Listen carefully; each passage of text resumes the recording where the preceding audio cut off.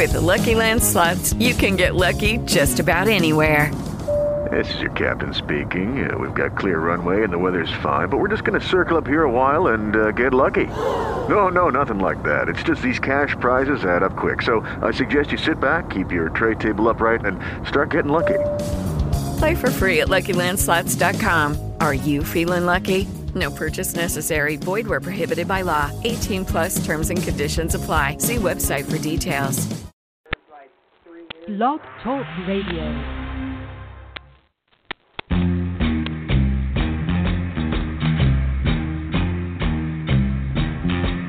The beat goes on, the beat goes on. Drums keep pounding a rhythm to the brain. La-da-da-da-dee, la-da-da-da-da. Charleston was once the rage, History has turned the page, The miniskirt's the current thing, Teeny Bopper is our newborn king, And the beat goes on,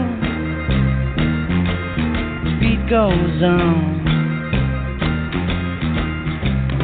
Drums keep pounding a rhythm to the brain. La-da-da-da-dee, la-da-da-da-da. The grocery store's a supermarket. Little girls still break their hearts, And men still keep on marching off to war. Electrically they keep a baseball score. And the beat goes on. I'm doing great. The beat goes on. Drums keep pounding a rhythm to the brain. La-da-da-da-dee, la-da-da-da-da. Grandmas sit in chairs and reminisce. Boys keep chasing girls to get a kiss. The cars keep a-going faster all the time.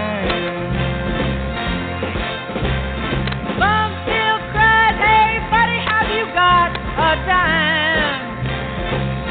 And the beat goes on. The beat goes on. Drums keep pounding a rhythm to the brain. La-da-da-da-dee, la-da-da-da-da. And the beat goes on. Yes, the beat goes on. And the beat goes on. And the beat goes on. The beat goes on. Kept doing it for license with the state of Michigan to in the medical use of marijuana, which obviously includes cultivation. Okay, we are now live, and we're just going to go ahead and jump into it. This is a Cup of Joe, and I've got a special guest that called in today, and he's an inmate in Michigan right now, and kind of a weird story because of, people think, oh, everything's cool in Michigan, and it turns out, well, that's not necessarily the case. Why don't you first start by introducing yourself and let us know. I know you got started telling me the story, but why don't you rewind it and let's get it for everybody to hear. Right. Thanks again, Joe, for having me on the show. And I just wanted to start off by saying thank you and giving folks a recap here. Medical marijuana is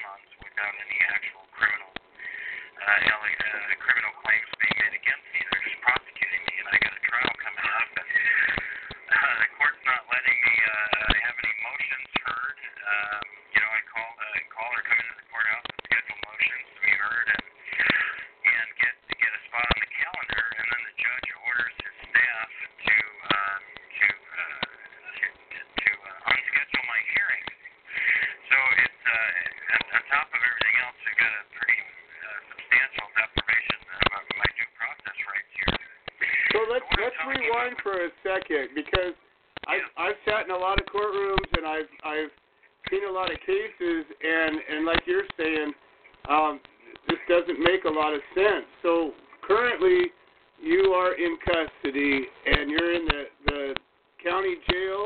Is that correct? Yeah, I'm in the county jail. This is my 83rd or 84th day. I can't remember which.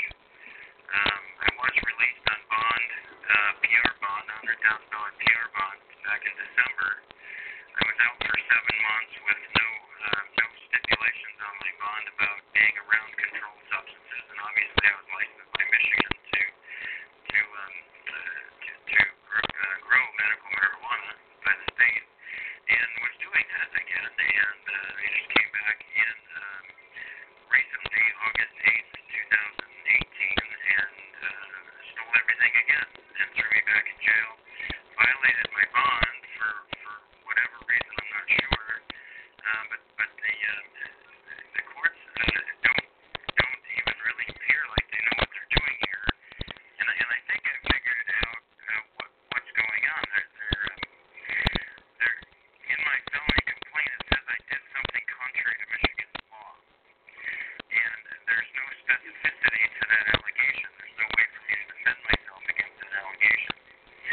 And they do throw an MCL number in there, and that number is actually to a prescribable penalty for violating a different law. So it's kind of crazy here in Michigan. The courts are not actually obtaining jurisdiction before prosecuting people as criminals here in Michigan. And I've got a lot of this posted on my Facebook, and I try to keep people up to date with what's going on, and it's really tough now. I don't know if I'm trying to get some help with a GoFundMe account or something, not for legal fees, because I can handle that part, but because I'm representing myself. But it's everything else. I mean, our bill money's been taken by the police, and our child support money has been taken by the police, and they're coming after us in every way now, because I think in part mostly because I've brought this challenge to the table.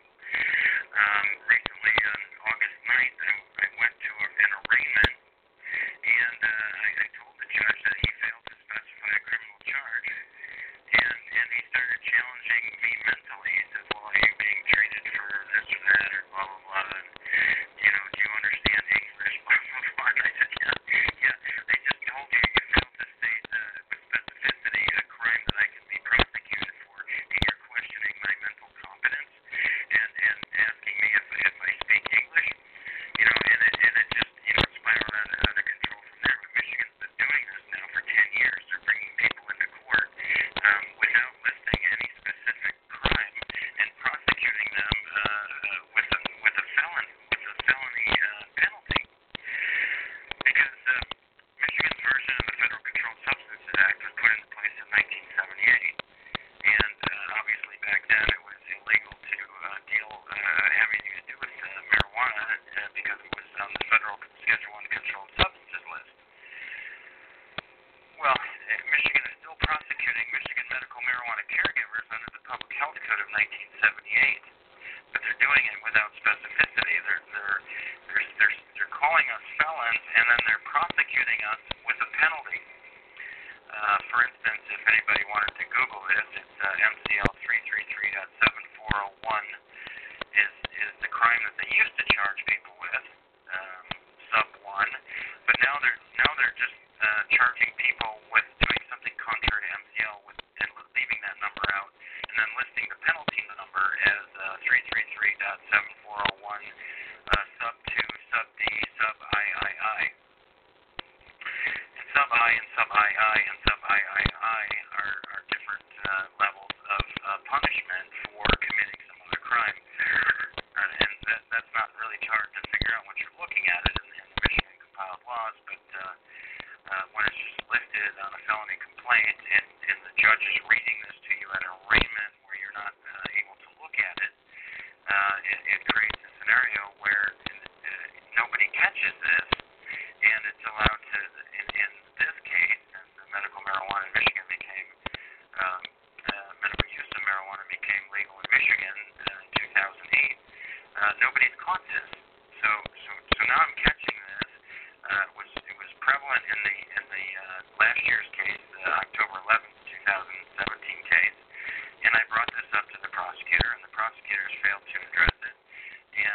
brought her up again in this new arraignment this year, the August 9th arraignment, and the judge just jumped right straight to my mental competency and if I speak English and if I've had any legal training and blah blah blah blah blah.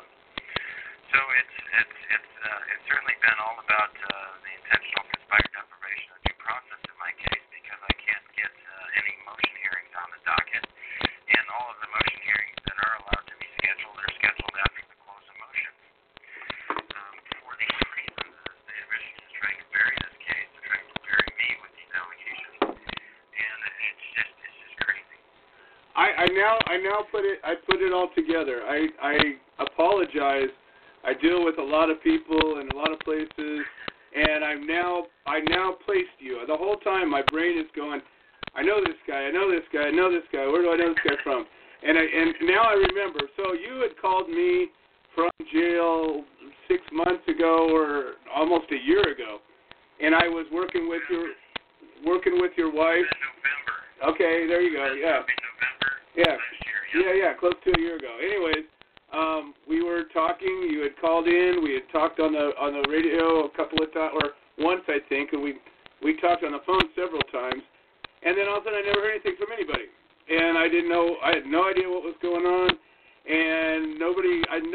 And now that's where I lost it. All of a sudden, there was just a complete disconnect, and then so now we're connected. So basically, what happened was you made bail, and that's where I lost track of what happened. I never heard from you guys.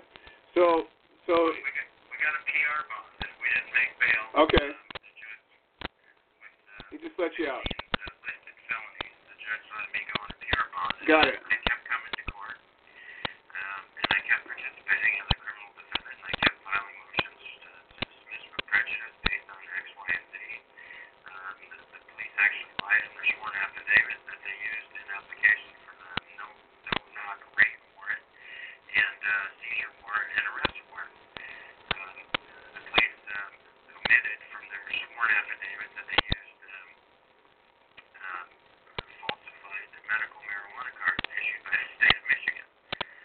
Yeah, isn't it funny how they get to do that? You're not the only one. There's been a number of cases. I think Diane Ferguson and her husband got in a case over a falsified card that was. Yes, and I'm working with those guys.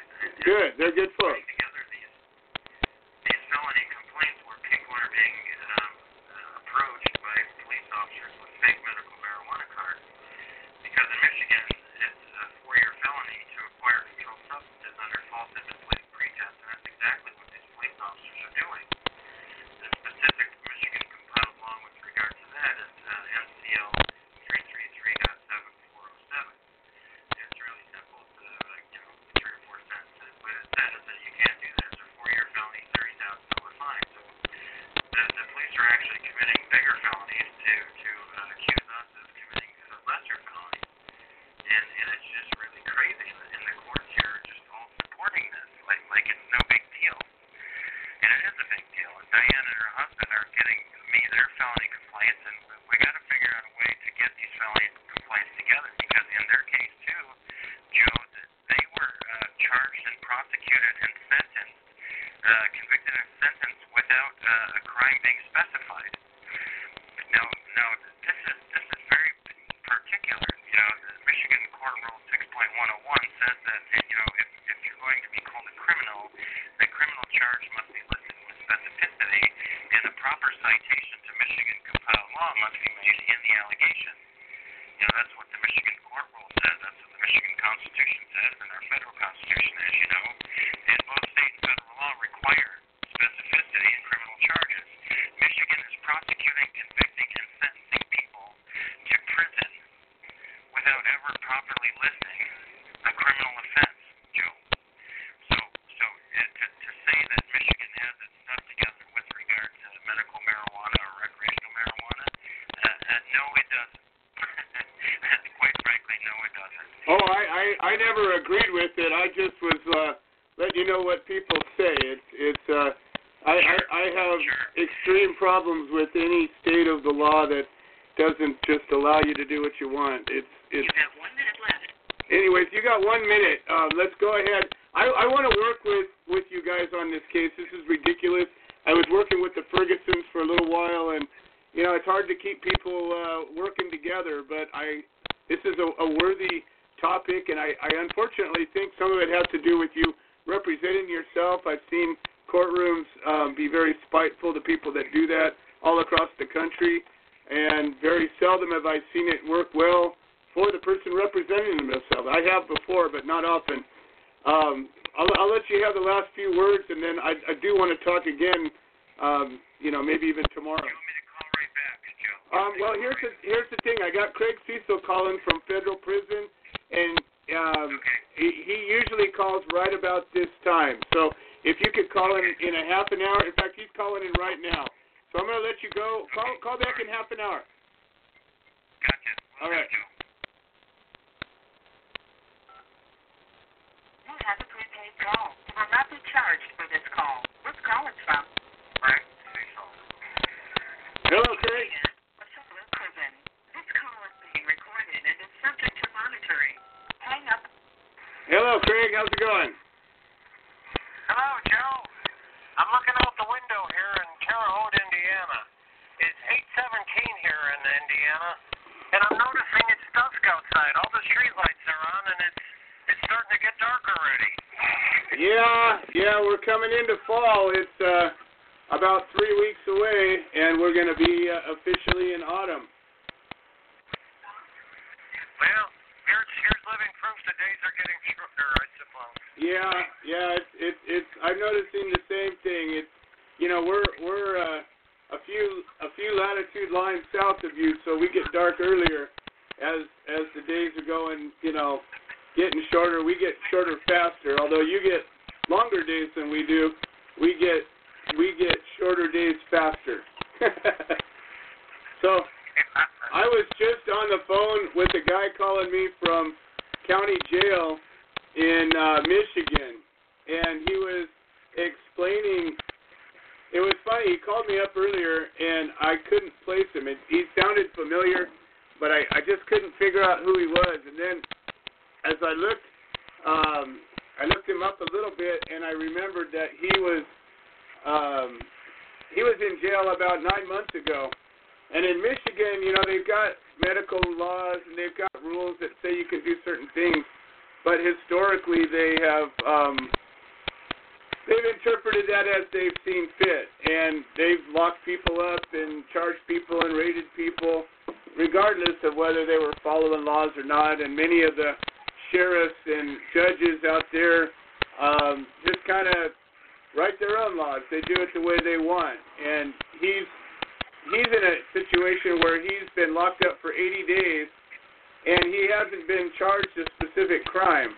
This call is from a federal prison. They've just claimed that he violated some sort of vagary of a law, but his charges aren't specific. And so every time he goes to court, and the problem is I think he's representing himself, and judges just hate it when you do that.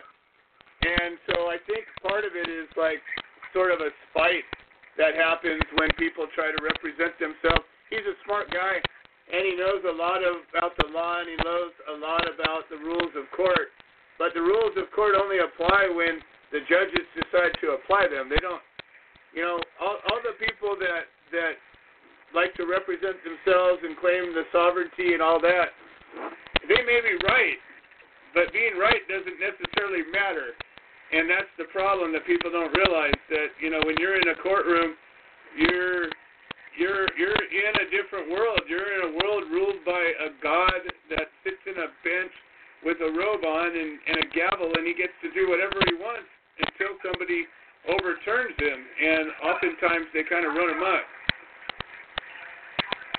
Now, one thing I have noticed about people who represent themselves, called pro se in Latin, for oneself. But one thing that I have noticed is the statistics on that. As much as many people are lost and they make a whole lot of mistakes because they don't know all the different procedures and all that take place in the court.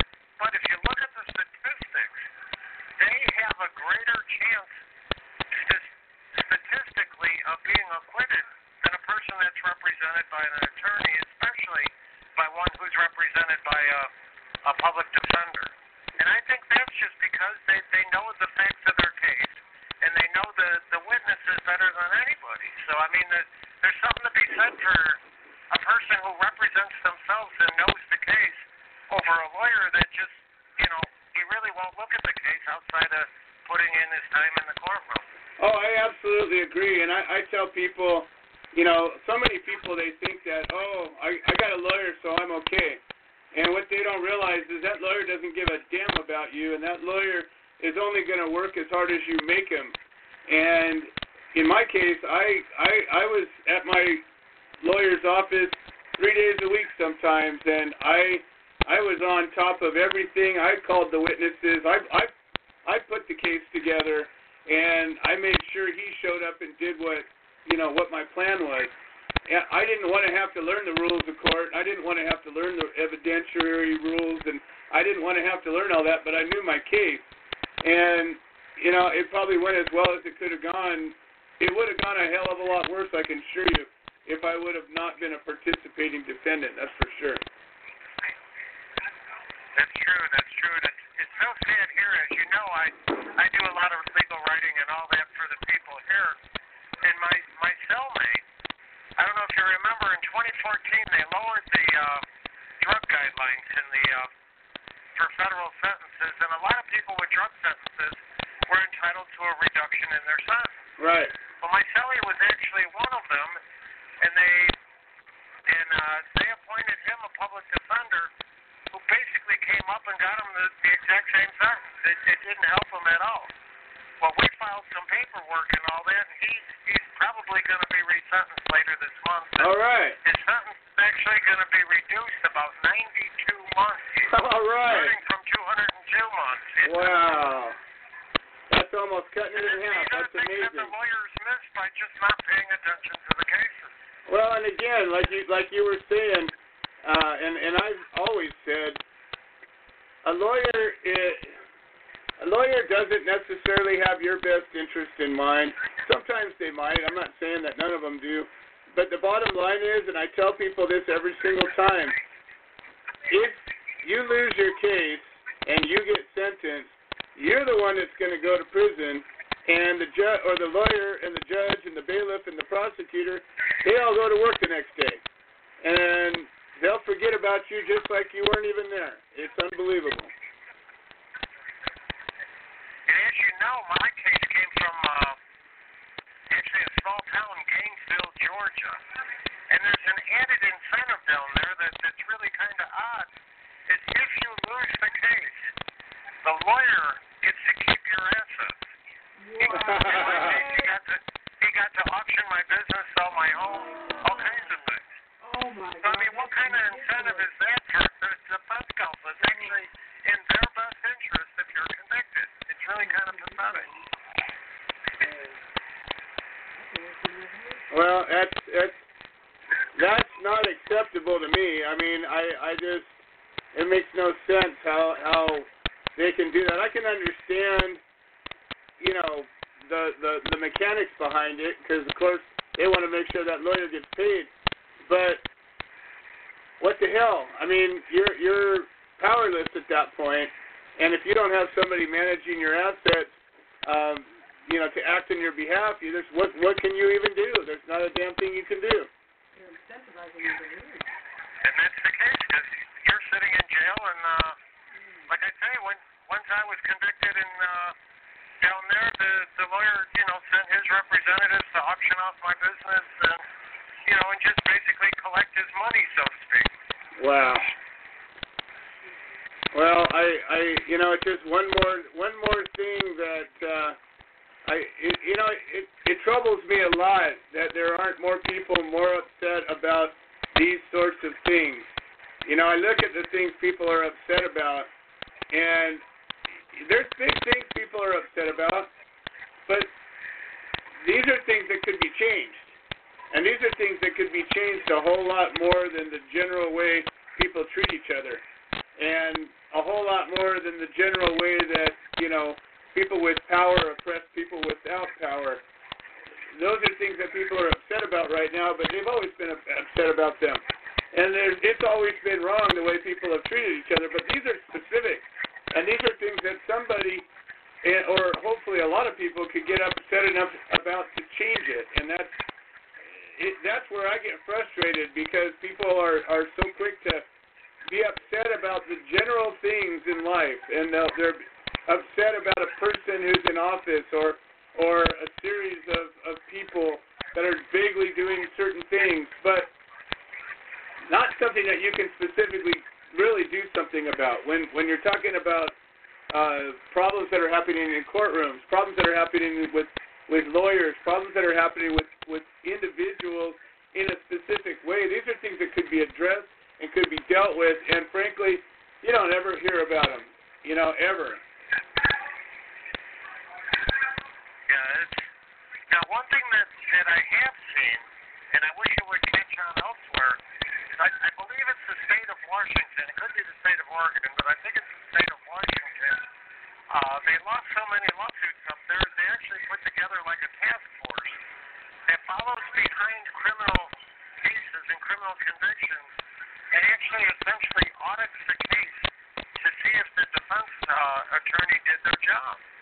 So they actually look into the case and see, did the attorney really represent the guy, according to really what the Sixth Amendment to the Constitution requires.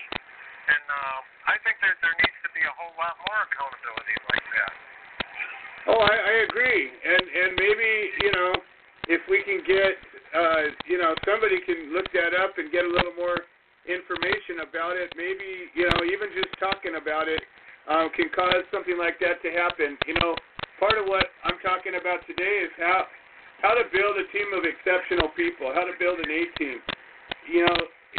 In any situation, there's probably one out of 100,000 people that ever rise up and really dig in and do something. Everybody's looking for somebody that's willing to stick their neck out or make the move or do the lead or whatever it is, and then half the people will wag their fingers at them and a few people will follow. But at the end of the day, it takes an exceptional person to really get out there and do something, and that's what I'm looking for. I got a pretty good little team, and I'm trying to make it a little bit bigger, of people that are willing to dig in and do the work, willing to show up, willing to treat this like it's important, willing to act like they really want it, and that's what I'm looking for right now. Now, one other thing I've noticed newsworthy this week is that, at least in this part of the country, the prisons are having a whole lot of trouble with what they're calling K2 getting in the prison. And I believe it was Arkansas that in one day, 5 prisoners died there of overdosing on it, apparently. Yeah, that stuff is crazy. Apparently the inmates in Ohio got a hold of whatever these chemicals are, and the officers went to treat them, and it made a bunch of the officers sick just treating the inmates. So, I mean, it's really reaping havoc on the prisons, and I keep having to make a stand here when people call it synthetic marijuana, just to say that it has absolutely no link or anything to marijuana.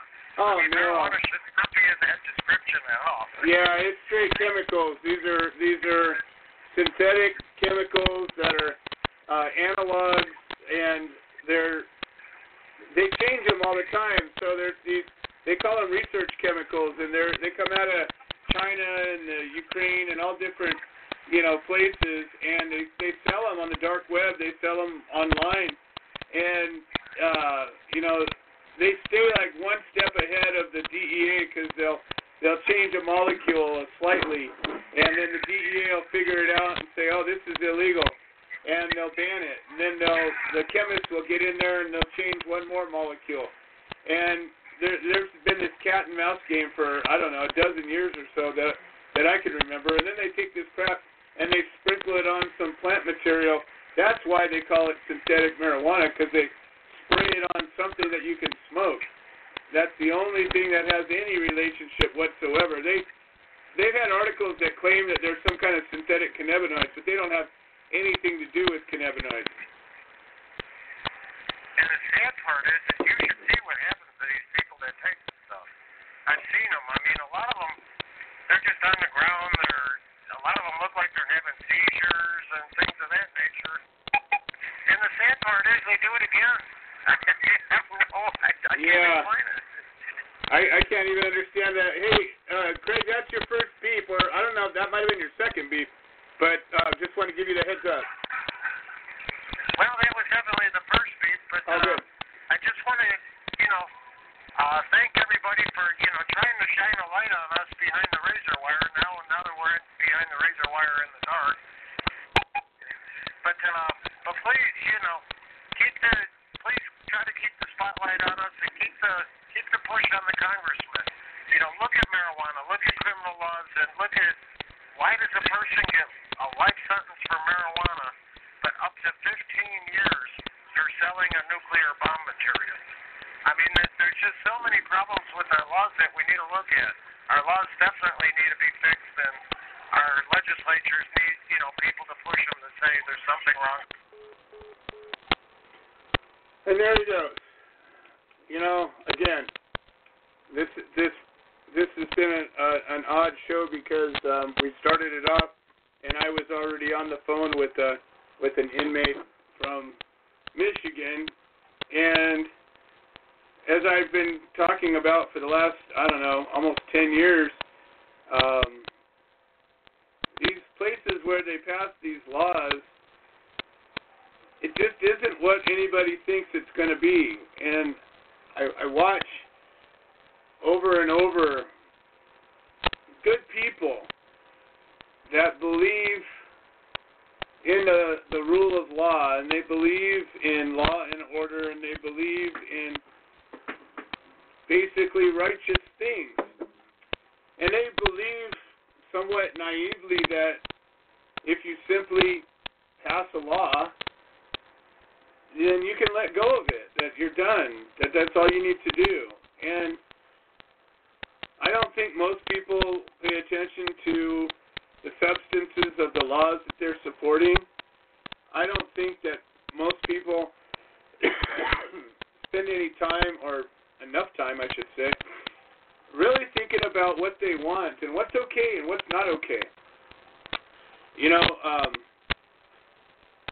Ted's going to call back again likely pretty quick, and so I don't want to get on too much of a tangent. And I got Amy King calling in right now, and I want to talk to her. But I wonder this. We're all going to die, and we know that. There's no way out of the binds of mortality. And when we die, something's going to happen. And a lot of folks believe that when you die, you will continue on in some fashion or another. And whether it's going up to white puffy clouds with angel wings and St. Peter at the gate or something else, I believe that there's reason for us being here. I don't believe in random shit at all. I've lived in random worlds, and random worlds tend to bring chaos, and what we're dealing with is absolutely not chaos, even if we make it chaotic. And at one point, let's just assume, for the sake of argument, that you are accountable for your actions. And you die sometime along the way. It might be early, might be late, might be really late. And at one point you have to reckon for what you did. And I just have to wonder how many of us, upon being asked, what did you do with your life, would say, I followed the law. I wonder how many of us would even consider that in the things that we consider to be accomplishments with our life, or things that we consider to be failures. I wonder if the law has much to do with it at all. When I think about what's important to me, and again, this is just my opinion. I happen to be the one sitting here at the helm of this show, and I get to spout my opinion. But my opinion is this. We do what we think is right. And what the law is has very little to do with that sometimes. Sometimes it has a lot to do with it. And there's some good laws out there, but in many cases, I think the law has absolutely nothing to do with what's right or what's wrong. We make judgment calls based on our morals and our values, and we know these truths to be self-evident, as somebody famous once said. And I think we all know when we're doing something right. I think we all know when we're doing something wrong. And I don't know a single person that goes through their life and never breaks the law. And I have to wonder, because it seems to be in vogue that some laws are cool to break and other ones aren't. Well, who gets to judge that? If the law is the thing, and the rule of law is the thing, then they all should be equal, right? But they're not. You ask anybody. You can go all the way to one extreme and talk about things like immigration and laws that should be ignored. And you go to the other extreme and you got things like drug laws. Oh, the law, we must follow the law. And I can't help but think that maybe there's some morals and values involved in some of this. So maybe the law has very little to do with it sometimes. And I had somebody over the weekend come out, and we were talking about doing some business. And one of the things that this guy asked me, and I didn't know much about him, but he seemed to be pretty intelligent, and he seemed to be pretty articulate, and he seemed to understand a lot of things. And he said, well, what is your credentials, or what is your layers of protection, or how can we validate, what's your transparency all about? And I said, well, I do what I do, and I do it well, and I'm working at, in some levels, getting some licensing for some things, but that's not what drives me, and I may or may not decide to continue pursuing that path. What I do is right and good and righteous, and I said, not everybody needs to work with me, and I said, if you don't understand that, I went to jail 5 times for pot. I got tried and convicted, and I stood up, and I fought it and beat it back and won. Most people who don't do that wouldn't have done that.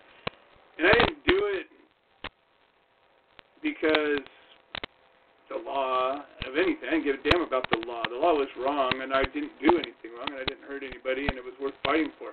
But it was about my freedom. And I didn't do what I did.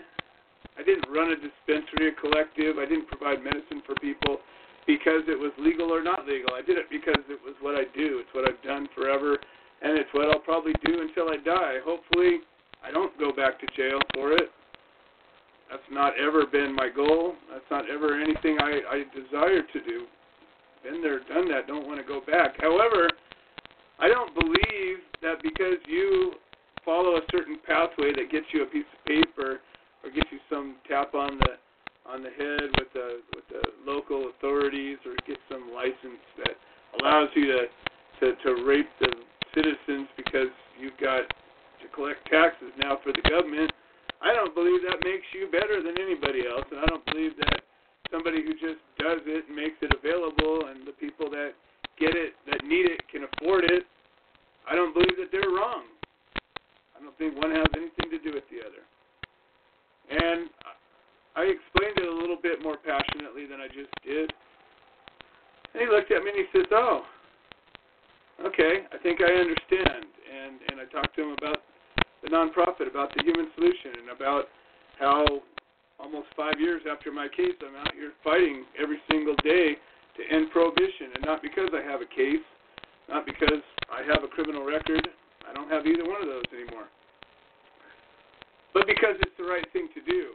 Because people like Ted and people like Craig and people like so many others that find themselves at a loss of property and a loss of job and a loss of freedom because of this plant.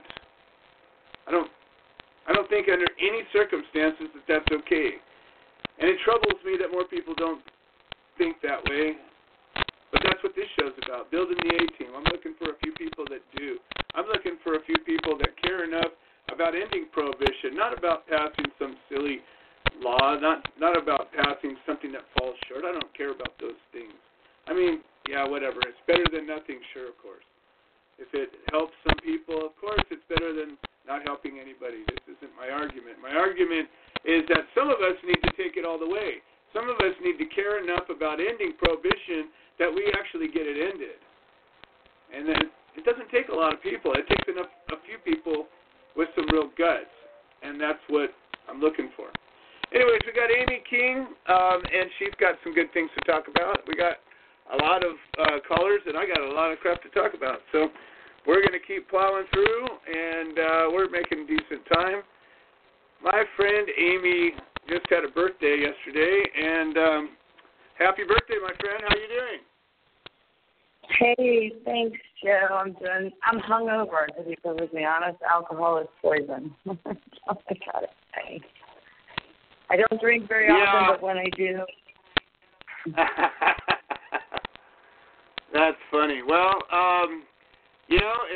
alcohol is a funny thing. There was just an article or a news story today. 2 cops in, I think it was Orange County, got found passed out in their car, drunk, and I couldn't help but wonder. This is the other inmate calling, so we're going to go ahead and I hope you have a few minutes to hang out. This guy's calling from jail, so we're going to bring him back on.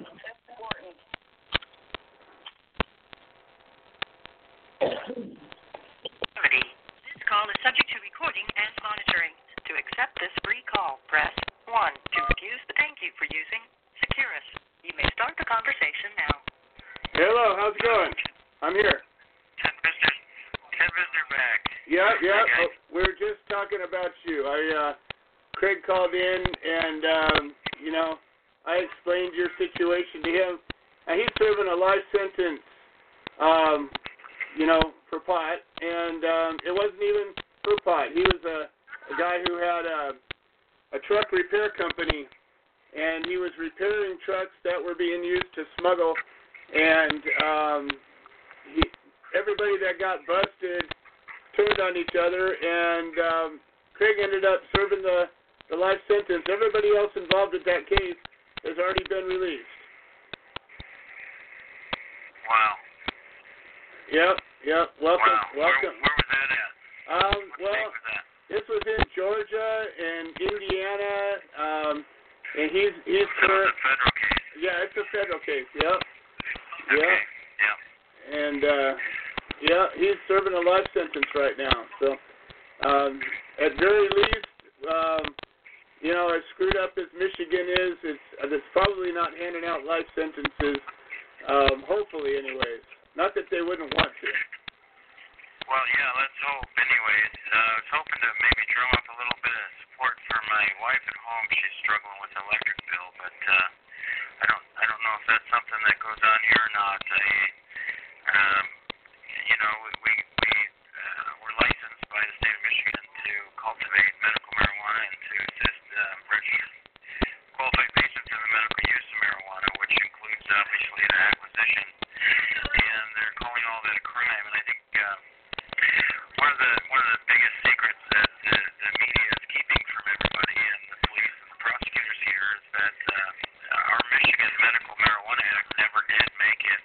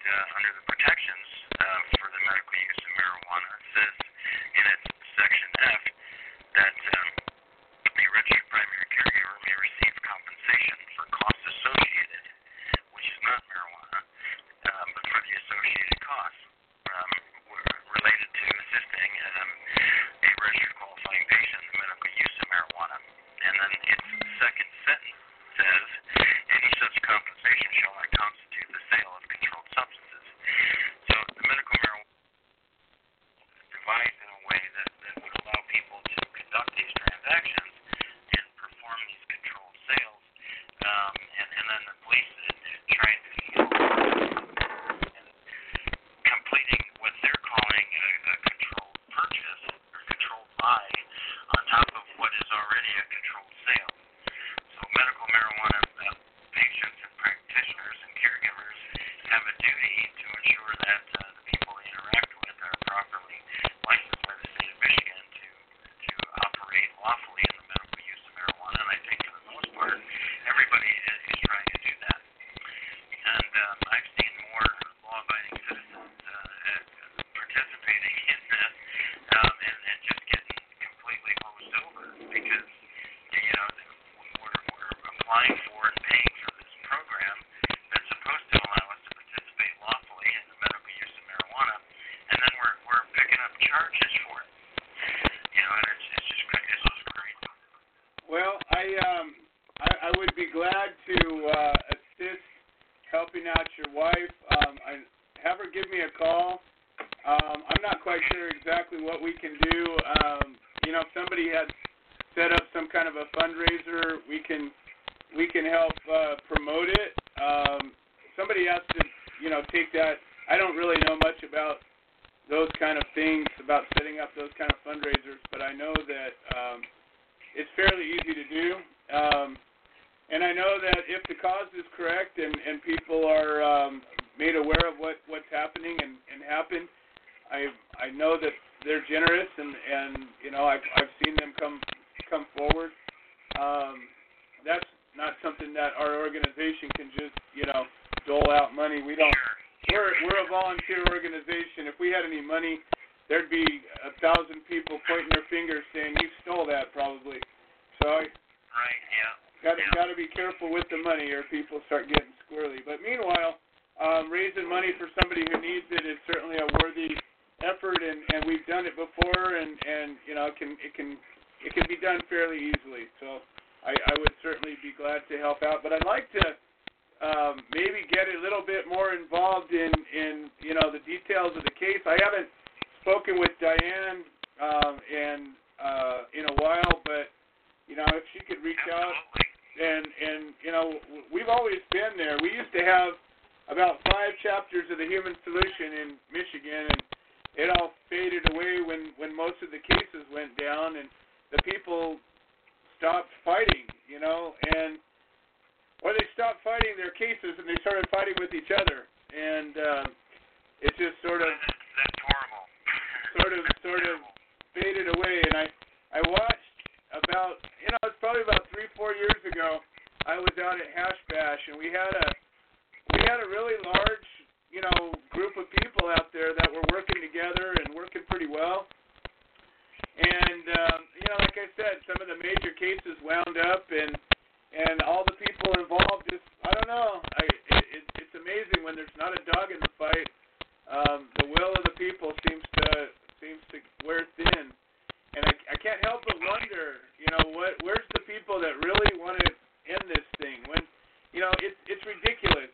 You know, I know you talked about. Go ahead. Yeah, let me jump in here real quick. What I'm bringing to the table here is the fact that Michigan prosecutors in all 83 Michigan counties have been prosecuting and charging and convicting and throwing people in prison without any criminal charges for the last 10 years. What I'm bringing to the table hopefully will bring people together, will unite people, because there are people in prison right now that don't deserve to be there because they were never prosecuted with legitimate criminal charges to begin with. Well, can I get some stats from that? That's if I can get some details with that from Diane or from your wife, you know, we could begin a media campaign about this. I mean, we can put together a press release. We can start to rally the troops.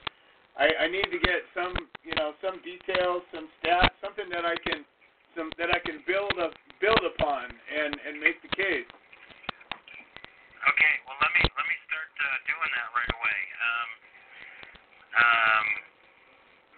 Do you have Danny's number? I you know, probably somewhere. If you could give it to me, I got a pen right here. Okay,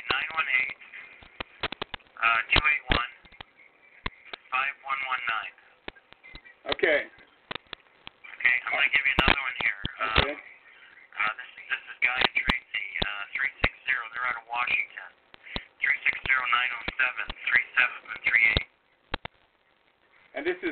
and Tracy? Yeah, Guy and Tracy. Yeah, they're all about the court corruption and stuff, and they've got a lot of this stuff already compiled for me because I was working for them before they came here. Okay. Before they got me again.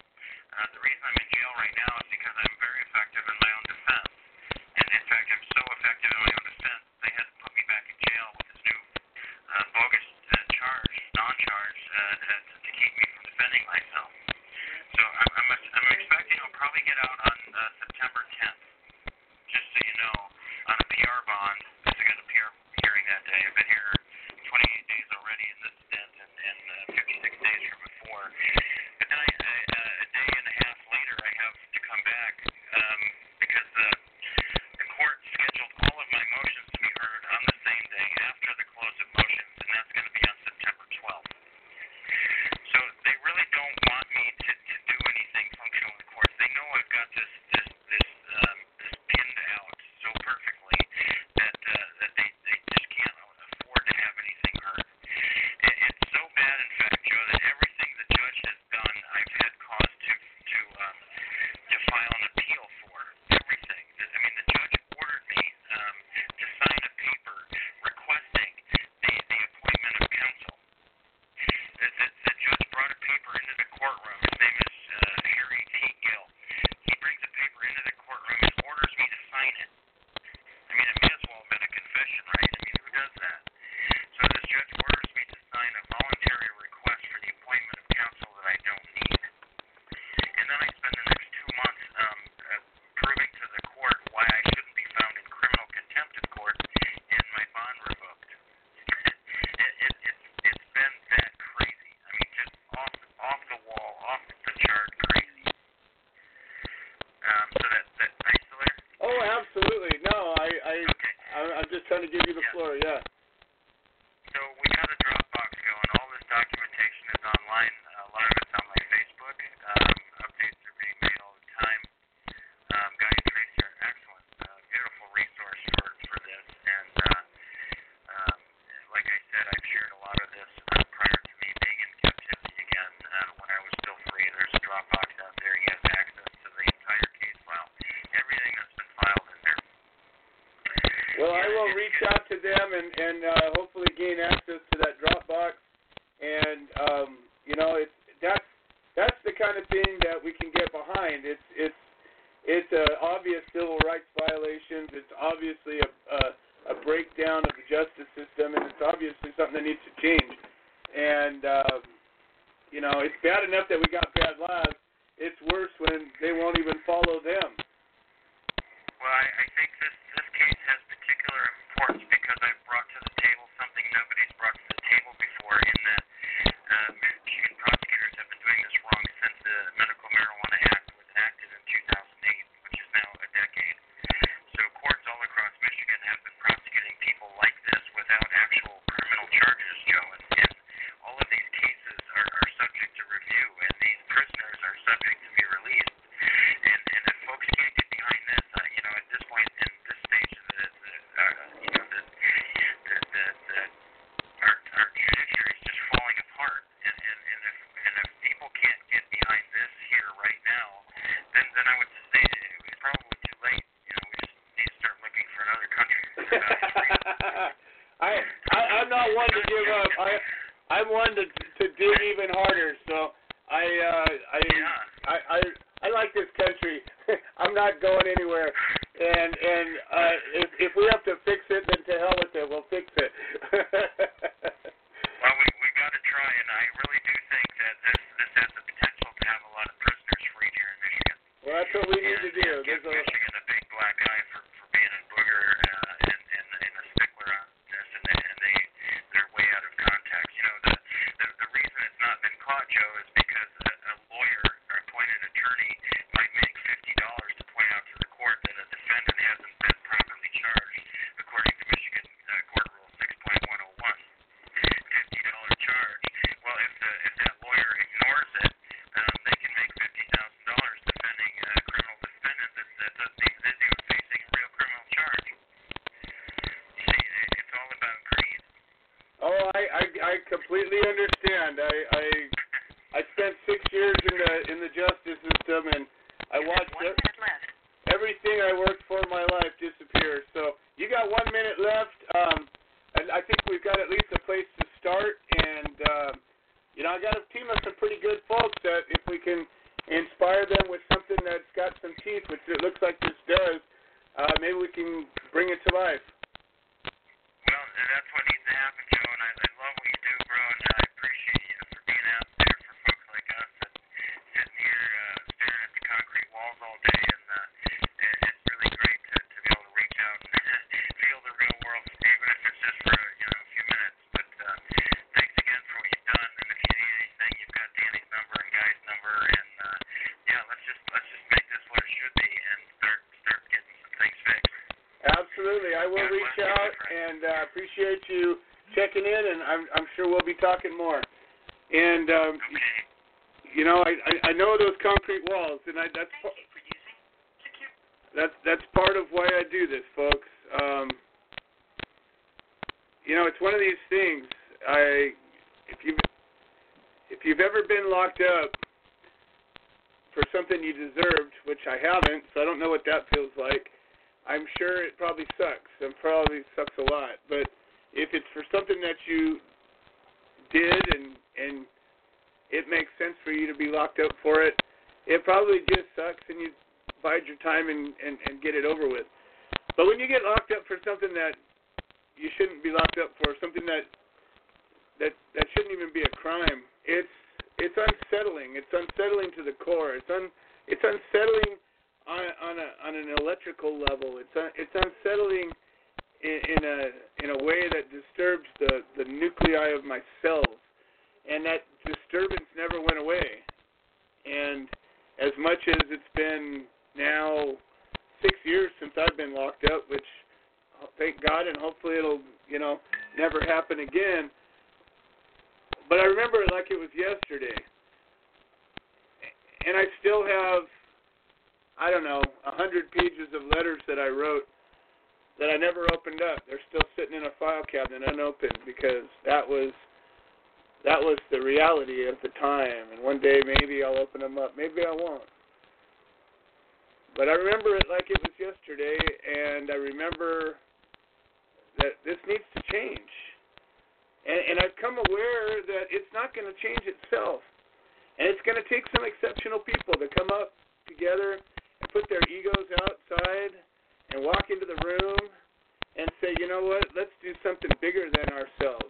Let's do something bigger than I can do by myself. Let's do something bigger than we all can do by ourselves. And let's make this world better in a profound way. We can do it. Come and tell me one thing we can't do. You just show me the thing we can't do, and I'll show you how you're wrong. Okay? I mean, obviously, there's laws of physics, but I mean, outside of that, what can't we do as a society? What can't we do?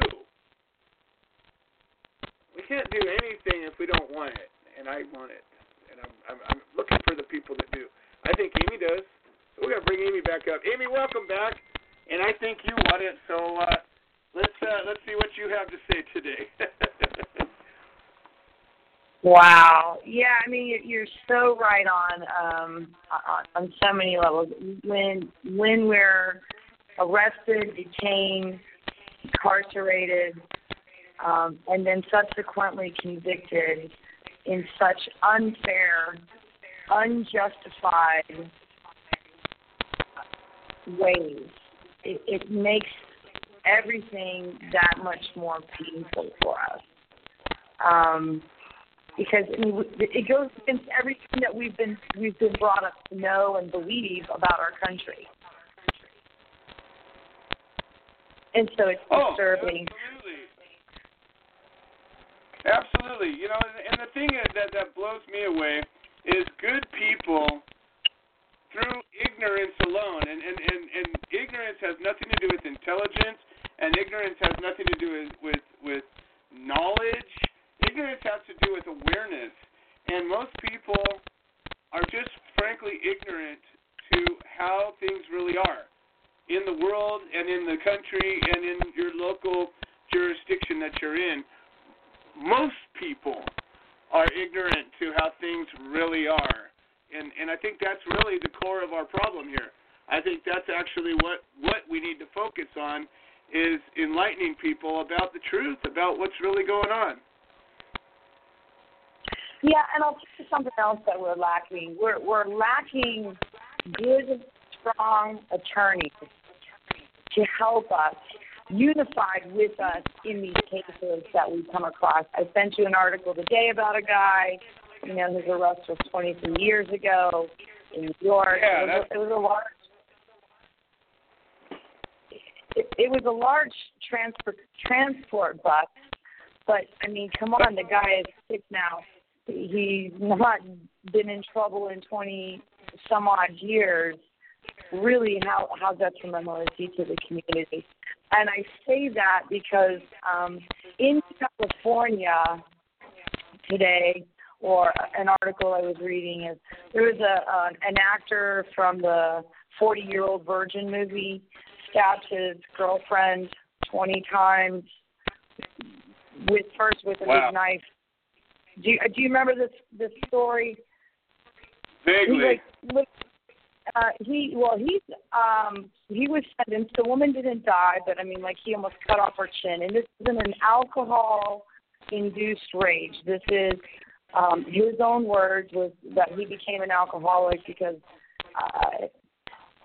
acting had gone downhill, and he was unemployed and became an alcoholic, and found his girlfriend and him having problems. She was sitting on the porch having a coffee or something with another guy, and he just flew into a rage, came up like he was going to kiss her and stabbed her in the heart. When the guy went to defend her, I guess a wine glass got broke.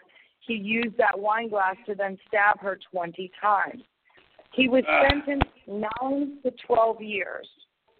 He came up for parole in January. He told them, I didn't try to hurt her. I tried to murder her. He said that at the parole hearing. The parole was granted. The parole board said that a low threat if he avoids using alcohol. Governor Brown intervened and asked the parole board to reconsider. He couldn't actually stop the parole from happening because there wasn't a murder involved, which is the only time the governor's allowed to revoke parole. But, yeah, they're letting this guy out on the street. And so, we see this type of... Yeah. That was one of the few things that I've seen Governor Brown do that I say you're not just a ridiculous old man. But, it's insane. In California, we had a judge that got recalled because he refused to sentence the guy that raped the girl behind the dumpster in a reasonable way. And this little rich college kid got away with the most heinous act, and yet Craig Cecil sits in Terre Haute, Indiana for life without a victim. It's ridiculous. Right. And so it goes back to a couple of things. Lawyers, we really need to find some champions who, if they're not able to practice in the state of which we have an issue, can actually is willing to work with an attorney in that state who will see that things are done correctly. Like in Michigan, you have this situation where, and this is not the first time that I've heard this, we have the same thing in Texas where they were charged with a statute that didn't even include cannabis. So they do, bend the rules and twist the law for people who are unsuspecting. And even if you tell an attorney this thing, they're like, I need $25,000 or $30 to represent you. And that's not how the justice system is supposed to work. So speaking of crowdfunding, I'm not sure if everybody's aware that there's actually a site called Funded Justice. And this was started by lawyers specifically for felony complaints, because I think that you run into problems on the standard, typical crowdfunding sites where there's a felony involved. So Funded Justice stepped in to fill in that void. And I was just looking through here. You can do a search, and I did a searching for cannabis. And there are 9 campaigns, varying campaigns, local business rated, jailed for helping sick with medical cannabis oil. So we see Washington, D.C., Myrtle Beach, South Carolina, Little Rock, Arkansas. There's one from B.C., Canada, and Bismarck, North Dakota, Red Bluff, California, West Orange, New Jersey. Anyways, the thing about what tends to happen also I see in these cases when we're trying to raise money for legal defense, cannabis people don't step up. All of the one that's here that's raised the most money they've raised is $1,300. It's been running for 63 weeks. It's only raised $1,000. Yeah, the rest of them raised $50, 31 weeks running. Raised $30, 86 weeks running. We just don't do enough inside.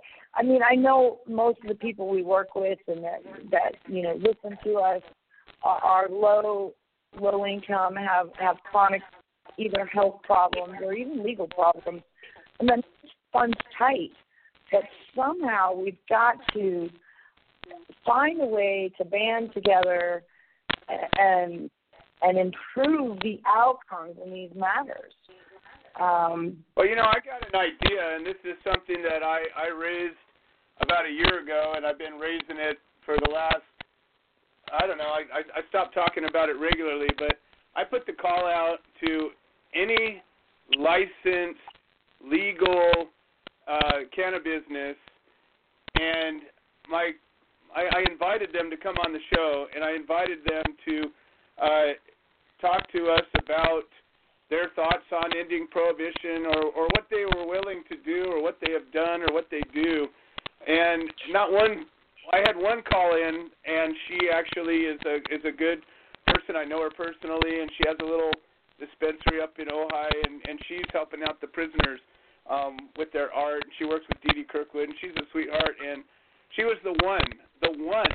And I thought to myself, out of the millions and millions of dollars being made in these quote-unquote legal enterprises, I just can't fathom that we couldn't tap into that, either by being nice and pleasant and saying, hey, can you do the right thing, or by boycotting these guys. There's plenty of opportunities for anybody who needs what they need to get it from wherever they need to. I just can't imagine that, there's not resources out there that could be directed, towards something like this. But not one place in Washington or Oregon or California or Colorado or D.C. or any of the places that are emerging, not one. Right. Blows me away. And it's thing. All we need, if you count the thousands of dispensaries, the thousands of cultivation facilities, any of the ancillary businesses, for 0.5% of their operating budget, 0.5%, you could amass a purse that would put these charges to rest. Because I talk about it like this. We're talking about it in a case in Georgia that happened just yesterday. A man was convicted he pled guilty to cultivating, to manufacturing medicine for his dying wife. She did the cultivation, and he manufactured it into an oil. He pled guilty. And so we're talking about it, and it's like the problem is people hire lawyers because they're in a pickle. You get the first person, and we don't ask the right questions. We don't ask, are you a trial lawyer? Second thing about that. I've had a few lawyers over the years, and this is going back about 10 years, and I can think of a lawyer in California that was championing a bunch of causes, but turned out he was real flaky, and he didn't show up to a lot of things, and he ended up leaving us hanging on a number of cases. There was another lawyer that actually represented my co-defendant, and she did some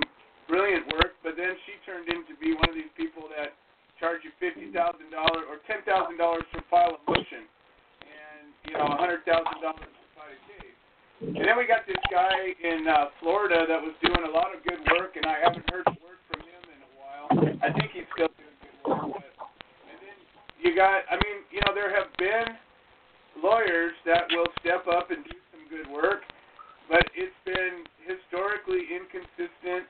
And, I can understand that a lawyer can't just work for free, and I agree that we need to maybe,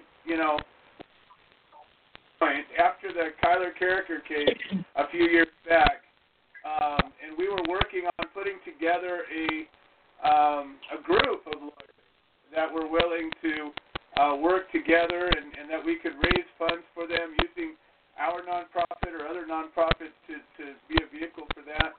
And it fell apart before it ever got started. I know that there's a way to do this, but it just seems that to get people to stay the course when it gets past the idea phase, when it gets past the let's just talk about it phase, it just seems like I don't know what the answer is. That's kind of what the call of the show is today, is to raise up the people that are willing to come to work and treat this like it's important. Yeah, I guess there's a couple of things we could do. Maybe hold workshops. I know can hold workshops on what to do if your business is rated. Maybe that might be something we could put together, a training package with these dispensaries or manufacturing, cultivation, operations. We see a value for the service, and that money can go into this kitty fund. Again, a couple of things that we run into is that we see people get arrested, they get into situations, the lawyers are misleading them or misguiding them. People get tired. They're tired of the stress, tired of the money. You stuck it out, Joe. You knew, and you were willing to take it all the way. And people, attorneys encourage them, hey, this is a good deal. The prosecutor, this is the best deal you're going to get. I really suggest you take it. But it's not the case for them. It's about just resolving it. Right. And so a couple of things about that, I'll say it till I'm blue in the face.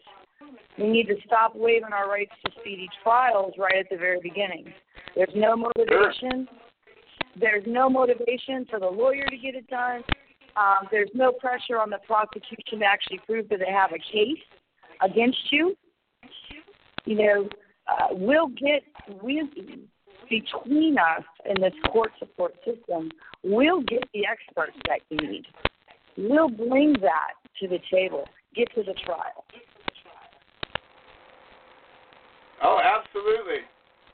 Well, listen, Amy, I wanted to talk to you about this project. Now, one of the things I've been talking about for years now, and even since before we had our 501c3, it was kind of the focal point of us acting as a group. We started out as a coalition, and we've been building teams, building alliances, building coalitions ever since. And we agreed that we were going to work on this little project about outing the prison labor being used as a resource, the companies that are using it, all the details about it. And we put together a group document, a shared document, and I'm sitting here on this document right now, and there's a dozen or more articles that have been referenced already. And I just want to do a quick little read-through of this, and I want to talk about building this into something that we can really bring out to the world in the form of a press release and subsequent articles. And who knows where we can go from it. But this is just some of the salient points. No employment taxes are paid. They get away with this because of Section 26 U.S.C. 3306 C21 of the tax code states that any service performed in a penal institute isn't considered employment. Go figured. If you've ever been an employer and you look at the difference between having 1099 contract workers or employees,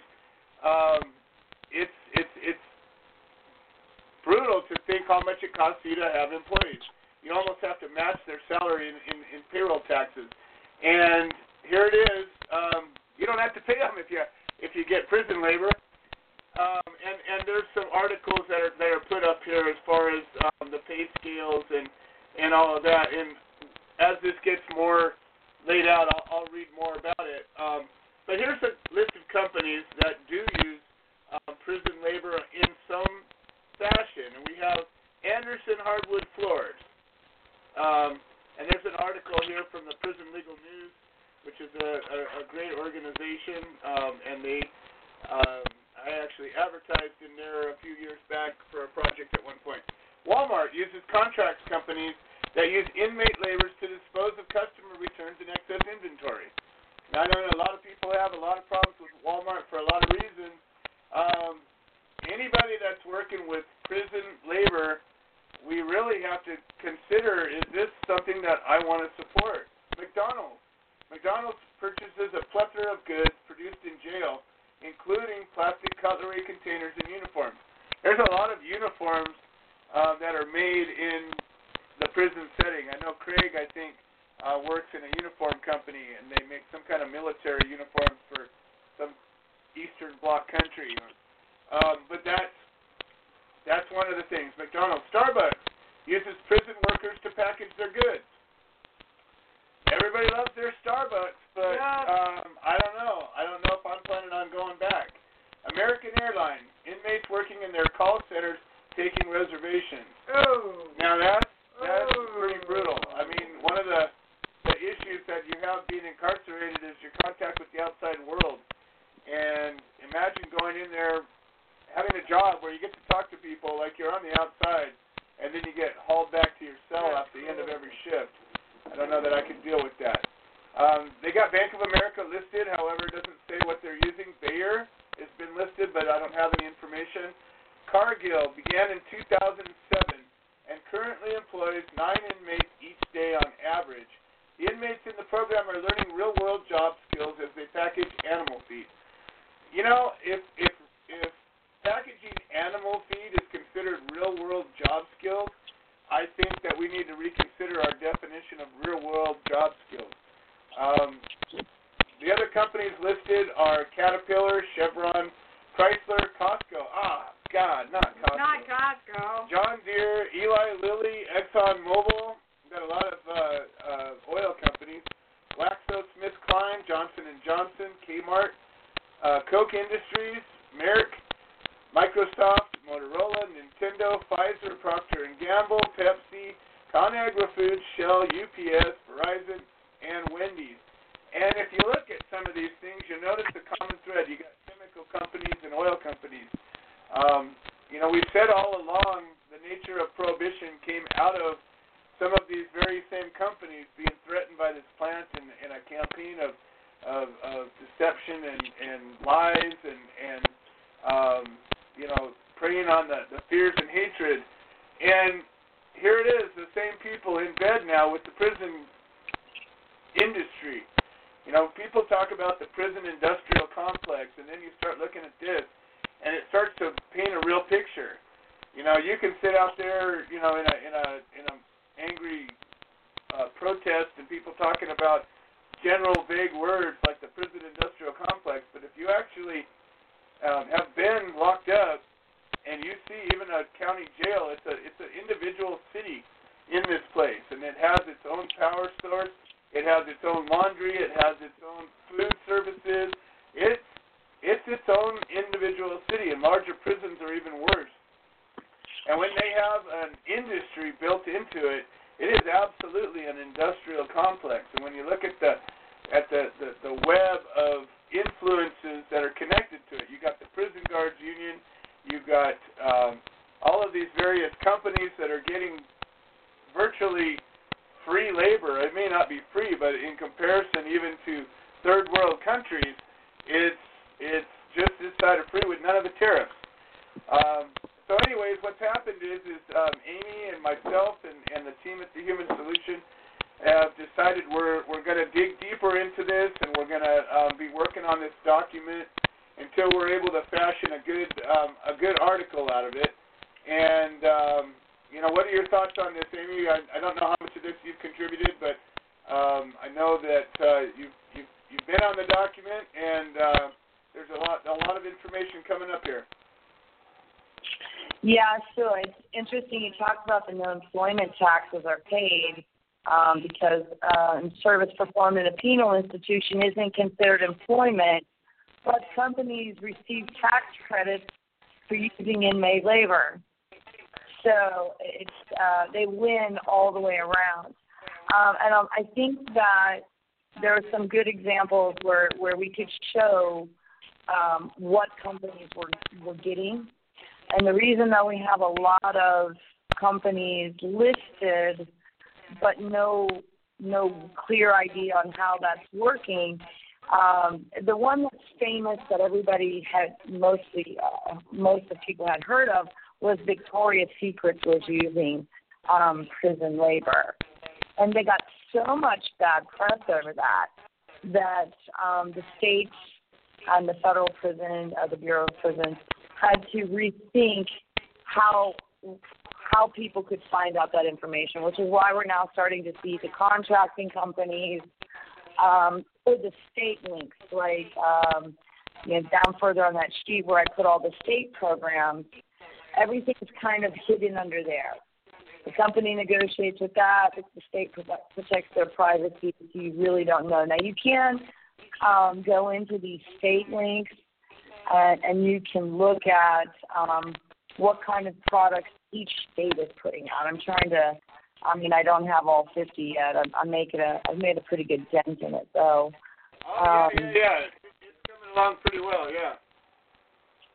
Yeah, so we can go in, depending on whatever our listeners or whoever our audience is on this, as we put this out, we'll be able to guide them to go investigate their own state, find out how their state is running this program. Is it really benefiting in real life examples? Or is there less recidivism in the state because of these programs? Because if there has to be measurements on it. We can't just use these programs and use the prisoners without giving them actual hope when they come out. We're seeing this with the fires, the use of prison labor, fighting the fires there in California, in Oregon, in Florida. I had 2 cousins in prison in Florida. One was used as a firefighter. Interestingly, so my three cousins are boys. One is an actual firefighter in Manatee County in Florida. My one cousin was in prison and went out as an unpaid firefighter fighting wildfires in Florida. But when he got released from prison, he could become a firefighter.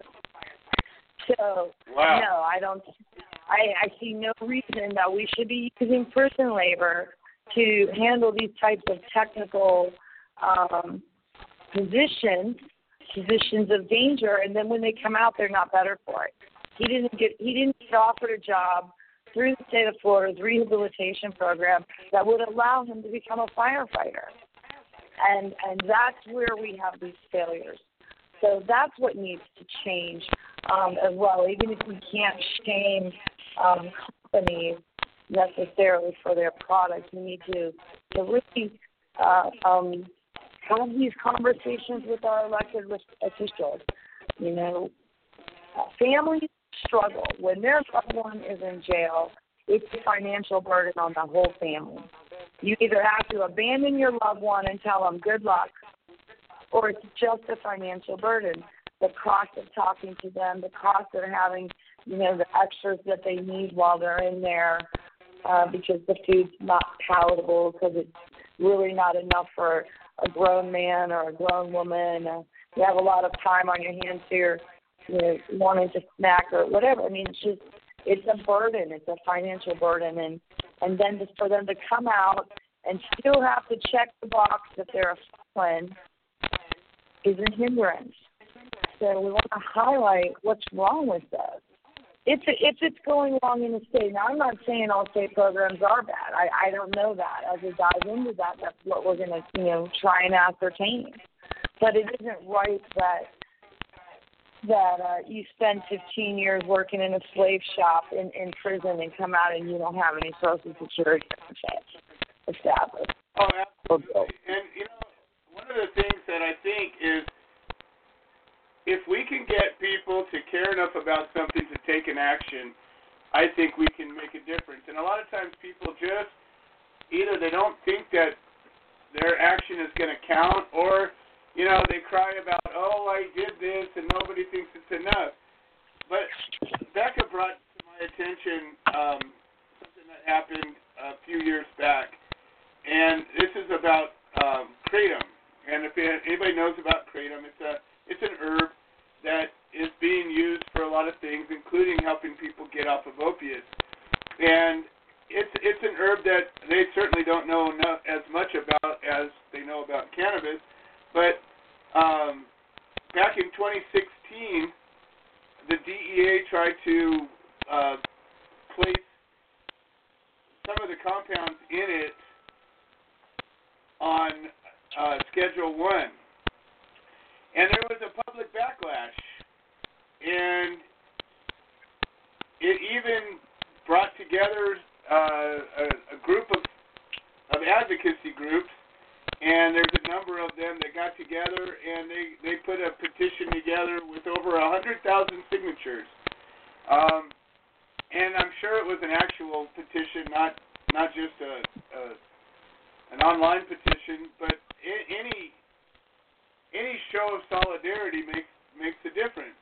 And then on October 13, 2016, the DEA announced that it would withdraw its intent to temporarily schedule these two compounds because of numerous comments from the public, including comments offering their opinions regarding the pharmacological effects of these substances, citing the need to consider these statements and provide an opportunity to receive further comments.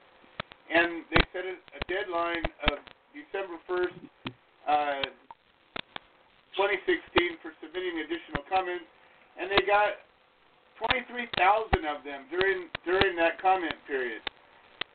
And it just shows that if we get on it, now we're already Schedule 1, so we have to undo something that's already been done. But the bottom line is when enough people dig in and start doing something about it, they will respond. And they have responded, and they'll continue to respond.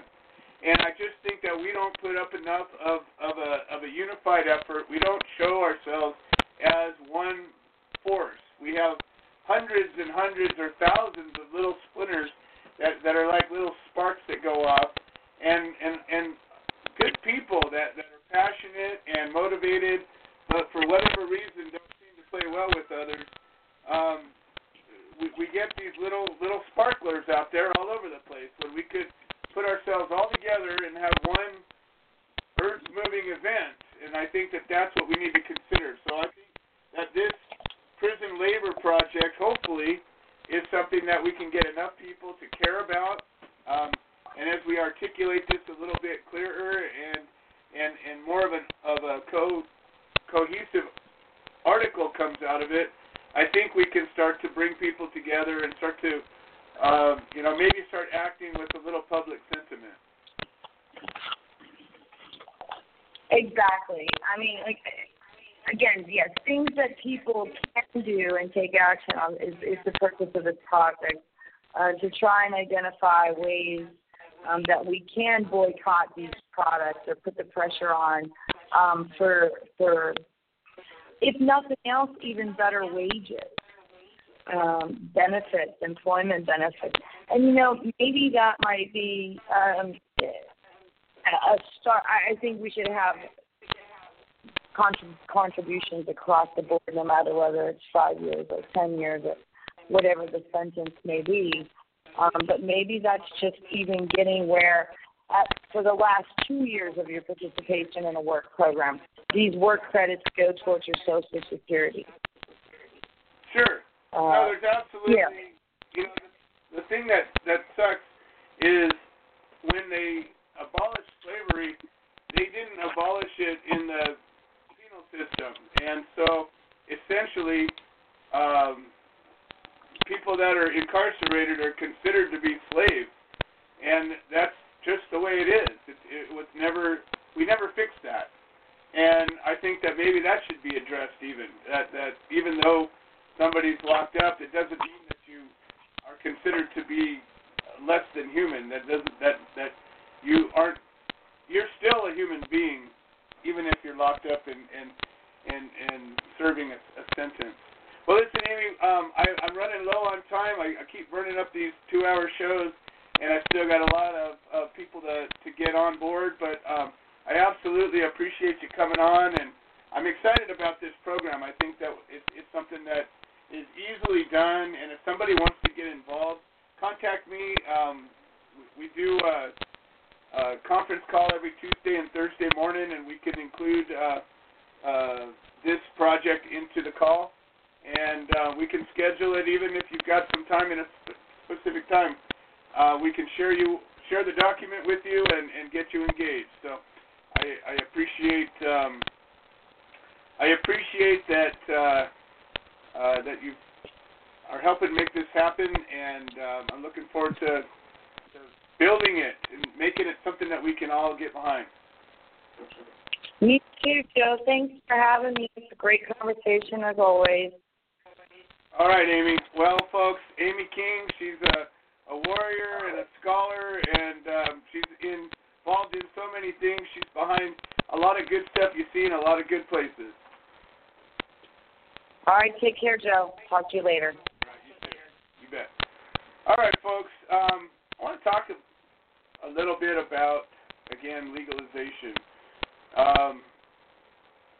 In California, we passed a law a couple of years back, and it allows for legal dispensaries.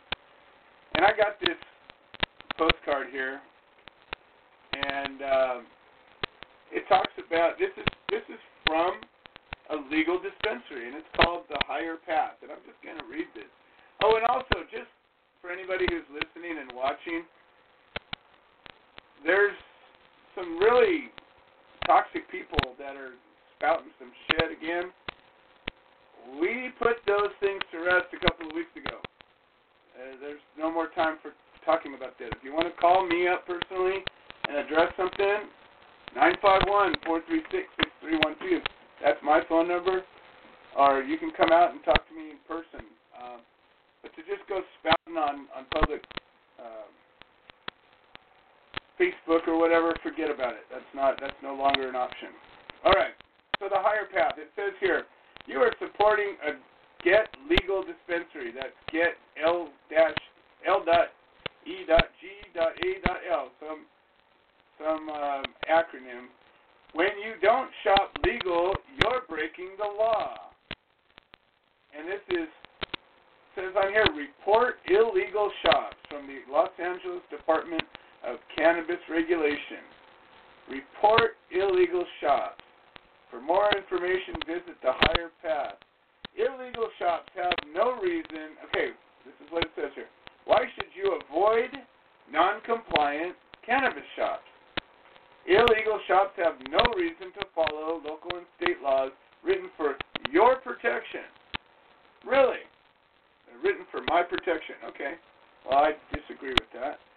Therefore, do not comply with any HIPAA regulations that keep your information from being leaked or sold. This has resulted in 200 identity theft reports in this year alone. 200 identity theft reports. How many did Target, when they got breached? Thousands and thousands. How many did Wells Fargo? Thousands and thousands. How many? Go over and over again. Your identity is more at risk of you putting a ATM card in the gas station than from a dispensary. So that's just crap. The fact that they even use that's ridiculous and disturbing. If you are caught purchasing from a delivery service or illegal shop, you can be charged with a misdemeanor for participating in an illegal drug transaction. At this point, police legally have the right to search you. This includes anything on your person, in your apartment, even in your car. In your apartment. What if you own a house? Mm-hmm. What do you mean in your apartment? How dare you? Mm-hmm. Illegal shops can be raided at any time. Anyone caught on the premises, including employees and customers, may misdemeanor. The police department has recently been known to go undercover during delivery service transactions. Signs of an illegal shop. Open past 10 p.m. The legal hours for a dispensary are 6 a.m. to 10 p.m. Any delivery service transaction is considered illegal in the city of Los Angeles. On-site consumption is not allowed.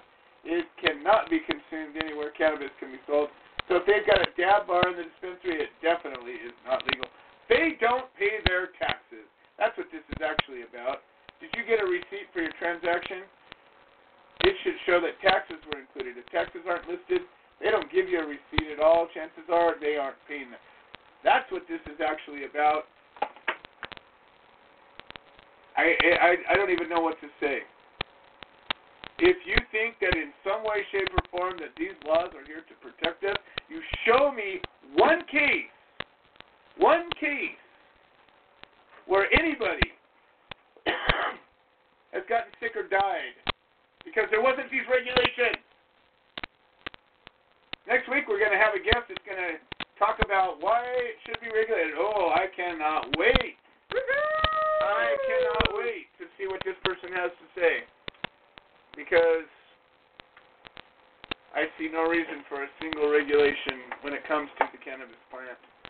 And I welcome anybody to come on and talk about it. And the crazy people that are spouting on Facebook, call in. Come on. Let's talk. Oh, they can't because they've been shut off. Don't just spout on Facebook. You guys are sick. Chicken. Just sick. All right. We got Pete Yapel. We're quickly running out of time. I don't see Tom Corby. I don't know where Tom Corby went. Pete, you're live on the air. Welcome to the show. How are you doing today? Hey, Joe. How you doing tonight? I am doing fantastic. Excellent. Hey, listen, I couldn't agree more with the theme of the way the show is going tonight because it kind of goes along with the way Helen and I believe that. Listen, we live by a Gandhi statement. You know, we have to live the change we wish to see. So if I sit back and give validity to my life having no value and cannabis being an illegal substance, then I'm giving into everything that keeps me alive. So if I also want cannabis to be as free as a maple tree, I can't very well live limited. I mean, we can't always talk the talk if we don't want to live and walk the walk. I mean, and that comes with action too. But that just means treating. You know, I mean, people in America have to choose whether they within the word of the law can take care of themselves and give themselves health or give themselves quality of life, or in a lot of cases save their life. And we shouldn't be, it shouldn't be determined about amounts. Again, like you were saying before, like when you were saying earlier that, we all, if we can't see at the end of the day or at the end of our time, going, well, did I live within the law? We all break the law. Every human being, unless you are a vegetable from the time you were born, has broken a law. Tell me no one's going a mile over the speed limit. That's a law. Okay? We can't determine what laws are okay to break and what ones are not okay to break if we're going to be critical of it. We can't say, oh, well, the cannabis person's breaking the law because that's a drug. I mean, I'm not hurting anyone going 32 miles an hour. Well, they're not hurting anyone selling cannabis, manufacturing cannabis, growing cannabis, using cannabis. Cannabis has never hurt anyone. So, again, they're not doing anything wrong just like you aren't doing anything wrong going 31 miles an hour. So don't judge. The guy with 30 grams of cannabis can walk around the city of New York now, Joe, and smoke a cannabis cigarette without being arrested. But if you have 31 grams in your pocket, you are a felon. What's a gram of cannabis, man? What's the gram difference that makes somebody a good person or a bad person? What's the gram difference? I'll tell you what the gram difference is. It could be life in jail without the possibility of parole versus walking down the street smoking a joint happily. But why should I have to carry 30 grams? I like 31 grams. 31 grams is my favorite number as of yesterday. So I just don't, I just don't get it. And again, yeah, guys, listen, at the Human Solution, I told Jen Atkinson yesterday after our show where we all got involved, and congratulations to 4 out of the 5 winners of on the Patient's Walls chance to win a trip to Florida were all THSI, or 4 out of the 5 were THSI members, including Joe, who did win a chance. So it was great to have that on. I hope we get some memberships out of that. Again, I'm matching membership donations from my show last night until midnight on Friday. So, let's drum up some excitement, guys. Get involved. It's all volunteer, but we have fun. Our phone calls, again, like Joe said, you can join us on them. You can hear what we got going on. We don't have secrets. We're just trying to make change and trying to do the right thing, and we just, again, need good people. Not 50 million people that just want to say they're involved. We need good people that are willing to work. Well, I couldn't agree more. And, Pete, if you've got somebody that wants to come out and work with you in New York, how would they reach you? They can call me at 845-522-3162. They can go to our Facebook page, Solidarity Over Separation, the New York chapter of the Human Solutions, if they need any help. And also, they can obviously reach us at our website, www.canawetalk420.com. Excellent. All right, Pete, always a pleasure, and we're going to keep on going. Pete is a force to be reckoned with, and he's working on not running around in circles. He's focusing and getting it done. I've never seen a man that had so much energy as Pete Yapel, and he gets it. So we're glad to have him with us as always. All right, we got about 15 minutes left, and unless Tom Corby comes on, we got Creed Leffler, and he's got a little something he wants to say, but I got a couple of tidbits I want to get out. We got, this show is a podcast, and, we welcome participation, and we talk about unity, and we talk about dividing, and we talk about energy. We talk about, this show is about the A-Team. We're talking about the exceptional people that do exceptional things. And there's a number of ways that people can be exceptional. There are some certain acts that somebody can do that will be a forever act. I've had people do them for me, exceptional things that were so profound that if that person never did another thing again, they would still be an exceptional person. Because that one time or that series of times or that one series of events, they were there, and they were there in such a way that was profound. And again, I'm speaking my own opinion. This is not anything that's backed by law or anything like that, but it's just what I've noticed. And then there are people that have integrity, and they show up again and again and again and again. It doesn't matter what the circumstance is. It doesn't matter what the climate is. It doesn't matter what people are saying or liking or not liking. It doesn't matter if what's happening is interesting or difficult or complicated or simple. They're just always there. And when there's something that's needed, they figure it out, and they do it. They get it done. Those are exceptional people. Those are sometimes the hardest to find. When a traumatic act happens, we react. We don't necessarily know how we're going to react. People always say, oh, yeah, if somebody pulled a gun on me, this is what I do. I'll tell you what, I've had guns pulled on me, and most people don't do what you think they're going to do or what they think they're going to do. People do what their instinct tells them. When a fire breaks out, most people run the fuck away. Okay? I've watched it happen again and again and again, and a fire could be a literal fire, or it could be somebody got busted, or it could be something really traumatic happens. Most people go, phew, feet don't fail me now, and they book. And some people put their helmet on, they strap their boots up, and they march towards it. say, what do we need to do? And those are the people I'm looking for. There aren't a lot of them. It's a very small number. Now, I'm not here to say, and I'm not here to judge. Again, anything you do is better than not doing anything. That's a given. But when you do something, does that make you exceptional? Yeah, to a degree, of course it does.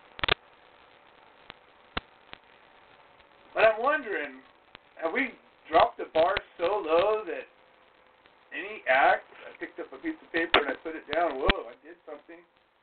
I typed a letter, I made a phone call, I did something. Is that so exceptional that we need accolades for it?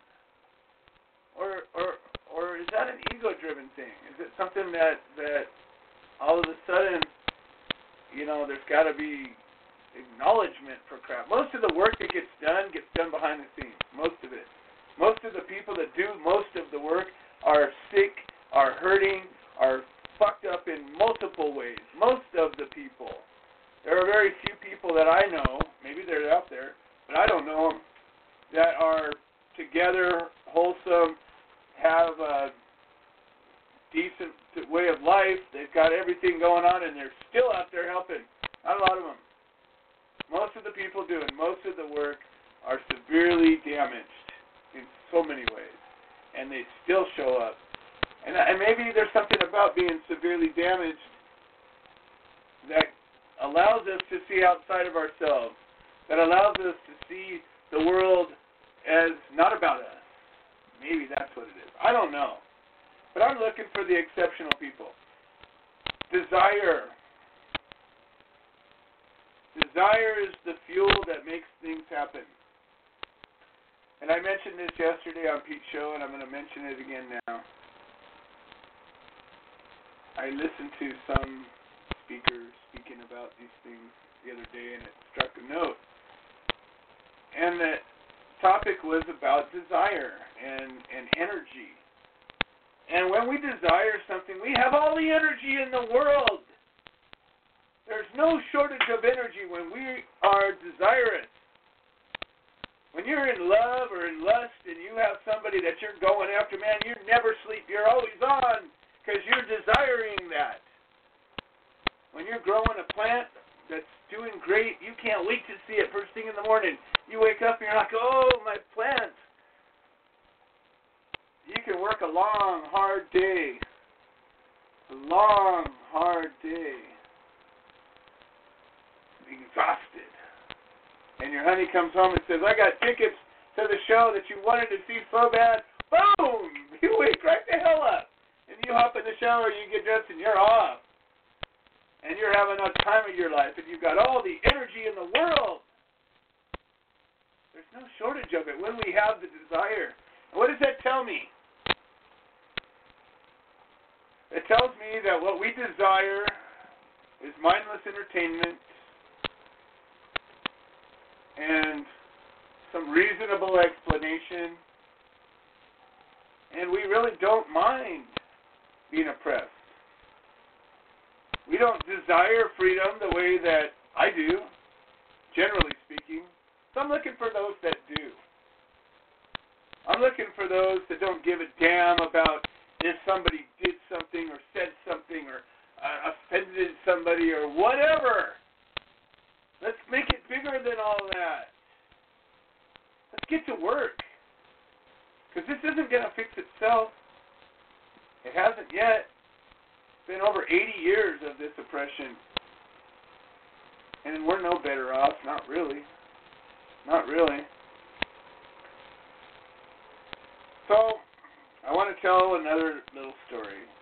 And this is another story of why we haven't ended prohibition. This is a story that just came to my mind because I saw we're coming up on the anniversary of the case. But this is an individual that came to me years ago when we had the headquarters chapter. This is before we were even a 501c3, I think.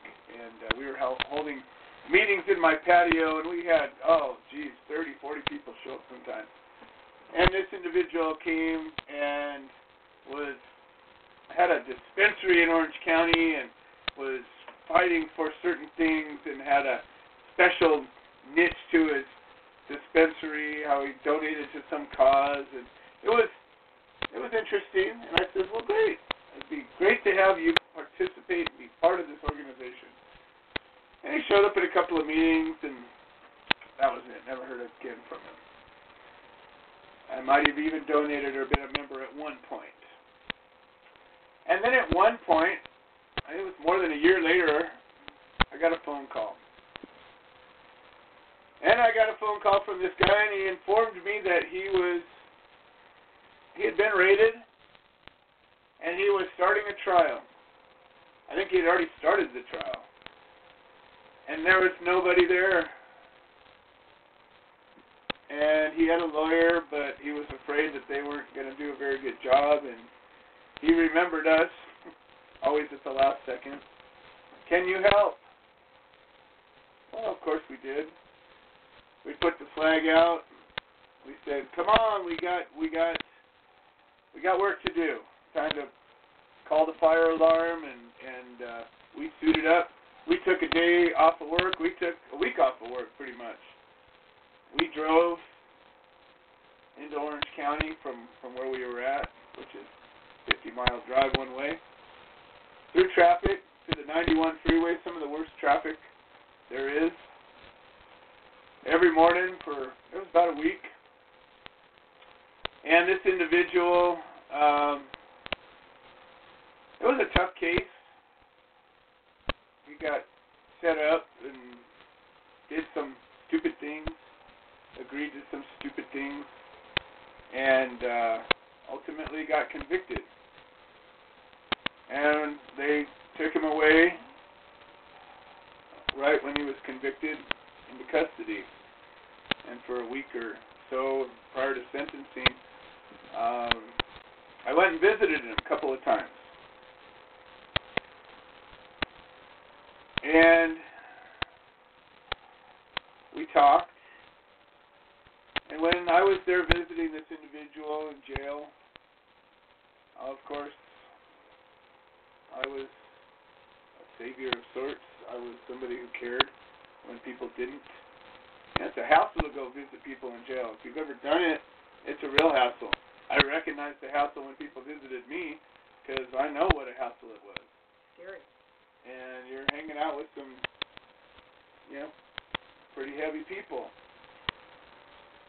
Anyways, we put together a letter writing campaign, as we've done so many times.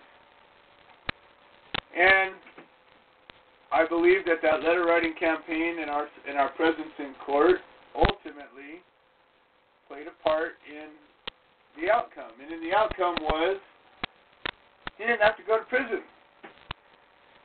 He had to go to jail for like a week and then had probation. And it was dozens and dozens of letters. I don't know, there was probably more than 50 letters in the short period of time. And the judge referenced the letters. And our presence there, even though we didn't get the desired effect, we didn't get an acquittal. The man didn't have to do prison. And the second that sentencing was over, that family turned their back on us. Because he wasn't supposed to have anything to do with the pot people. And the family basically said, "Well, we're sorry, we can't have anything to do with you." Now, when it was time for us to help, it was, please, oh, please come. But the second it was inconvenient, sorry, we can't have anything to do with you. Well, his probation has recently gotten over. And out of nowhere, I received a message over 2 years later, almost 3 years later, from this individual. And he said, "Oh, just wanted to let you know how grateful I am for everything you've done." And I said, "Oh, thanks." Didn't really have much to say. And he asked how we're doing, and I said, "We're doing great. We're still working on ending prohibition." he didn't have a whole lot to say. And I didn't have a whole lot to say. And it's not that that has anything to do with what we do or why we do it. It's just the reality. It's people. It's the exceptional people and everybody else. Things are not equal. We all think, oh, we're all equal. Well, are we? Really? We're created equal. But what's equal about us? Really? Our rights are equal. Yes, I grant you that. Our rights are absolutely equal. We have a right to the same things. All of us, every single one. I don't give a damn. But are we equal? I don't think so. We're not equal about much. You know, look around you. Who is like you? We're all pride ourselves on being unique. Well, that doesn't make us equal. It makes us different. If we were equal, we'd all be the same. Isn't that the definition of equal? So, when we're going to go a little bit long because we just tend to do that. When I talk about this, it's not disparaging anybody, please. Anybody knows me, my God, I appreciate everything anybody's ever done, ever. Even the people that have come to despise me and our organization for whatever crazy reason. If they helped, I appreciate it because it helped us ultimately, regardless of the differences ever were. This is bigger than all of us, folks, and I'm looking for the A-team. I'm looking for the couple of exceptional people that are listening to this that say, yeah, you know what, I get what you're saying. I get it. Most people gloss over, we're talking too many words, blah, blah, blah, blah, blah. I get it. I'm not talking to you. I'm talking to the one that says, yes, I get it. We need to end this once and for all, and you need some help. That's who I'm talking to. And if one person out of the 4,000 people that listen to this show this week, one person says, hey, I get it, I'm there, then this show was worth it. And if it doesn't happen, it's still worth it. Because Craig got to talk and Ted got to talk, and it's worth it for those reasons. But I'm looking for that one person or that, hopefully a dozen people that get it, that are willing to show up and do the hard work regardless of what anybody says or thinks or cares about, and just wants to bring the freedom that we all deserve. That's what I'm looking for. Maybe it's you. Think about it. Sleep on it. All right. This is another little thing, and then we're going to go to Tom and end the show. I have worked very hard for a dozen years or 10 years with the Human Solution, specifically working to end prohibition. In the course of these 10 years, I've worked with, I don't know, probably 100 people, dozens for sure, of people that were good people, that were that have worked hard on a number of fronts. We worked with a group called FIJA, the Fully Informed Jury Association, for years. And for many years in a row, we worked together to get jury rights day to be a thing. And one year I went up to Spokane, Washington, and this person joined me, and we sat on the street corner together, her and I, and we educated jurors. We sat there for a few hours and handed out pamphlets and talked to the people walking by. She showed me her method. We shot some training videos. We worked together. She came on this show numerous times. And I've struggled with this relationship a little bit because I know there was a case in Kansas that we supported heavily, and they reached out to this organization, and they didn't help.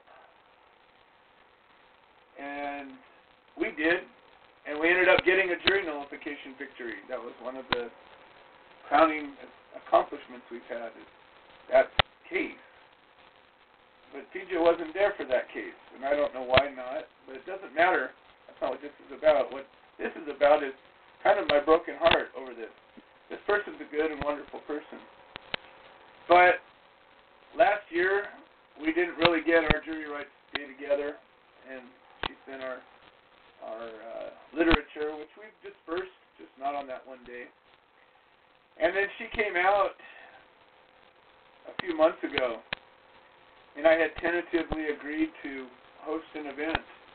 But of course, I didn't hear anything about it for a while, and then all of a sudden, a couple of days prior, I got reminded about this event. And I didn't have anybody or any place to do it, and I felt bad, but I just, we didn't make it happen. It wasn't important enough for us to happen, and it didn't. And I never heard back from her, and I can't help but think that she probably got her feelings hurt. I don't know. Maybe that's not the case. I don't know why. But I haven't heard back from her. And then I just came to realize today, as I'm poking through some things, that Jury Rights Day was last week. Or today. I think today was Jury Rights Day. September 5th. And I'm a little sad about that, because normally we would work together as a team. And there was no reason that we didn't work together as a team. It's just a matter of willing people, the desire. Jury nullification is one of the fundamental premises that we educate people about. It's an ultimate right, just as much as this whole sovereign thing and defending yourself and knowing the laws. This is beyond all that. This is a right that we have to vote not guilty if we decide that a law is immoral or unjust. We have a right, not a law, we have a right to vote not guilty. We have a right and an obligation. But people don't know about it. And this organization is all about that. So I send condolences to our relationship with Vija, and I certainly hope that we can repair that. I don't know what caused it. Just not enough energy, not enough desire. I would like, hopefully, there to be more desire, and maybe we can put together another Jury Rights Day on our own. All right, that's about it. I got Tom Corby, and then we're going to close it down. Tom Corby, welcome to the show. I want to thank you, Joe, Mary, Becca. Always a coffee party radio show, which is yet another historical show. I say that, folks, because, 8 years ago, after we got busted and I got connected with the Human Solution and Joe, there was only one chapter, Southern California, that was Joe.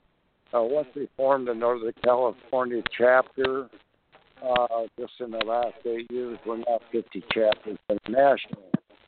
I'll say that on this line that's due to the folks like Joe said that do come to stand their ground. I have Dr. Allen with me here today, Frank Canan, Alex Lyons, Bucky Lyons, and Sequoia. These people have stood their ground, and this is what helps us fighting and prohibition. I want to wish Amy a happy birthday, and also my wife, Donna Corby, today is 73 years old.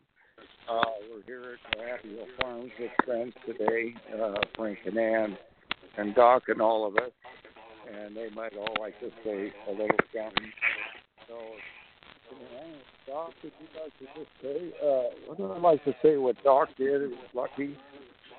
They got almost a whole. Yeah, well, they got some extra medicine, and they took it down in Sacramento, and they gave it to the homeless bags and everything. It was really a nice thing to do. So Doc's with us right here today. Hey, Joe, how you doing? Hey, how's it going? Haven't talked to you in a while. Hope you're doing well. I'm doing fine, thank you. I hope you're well.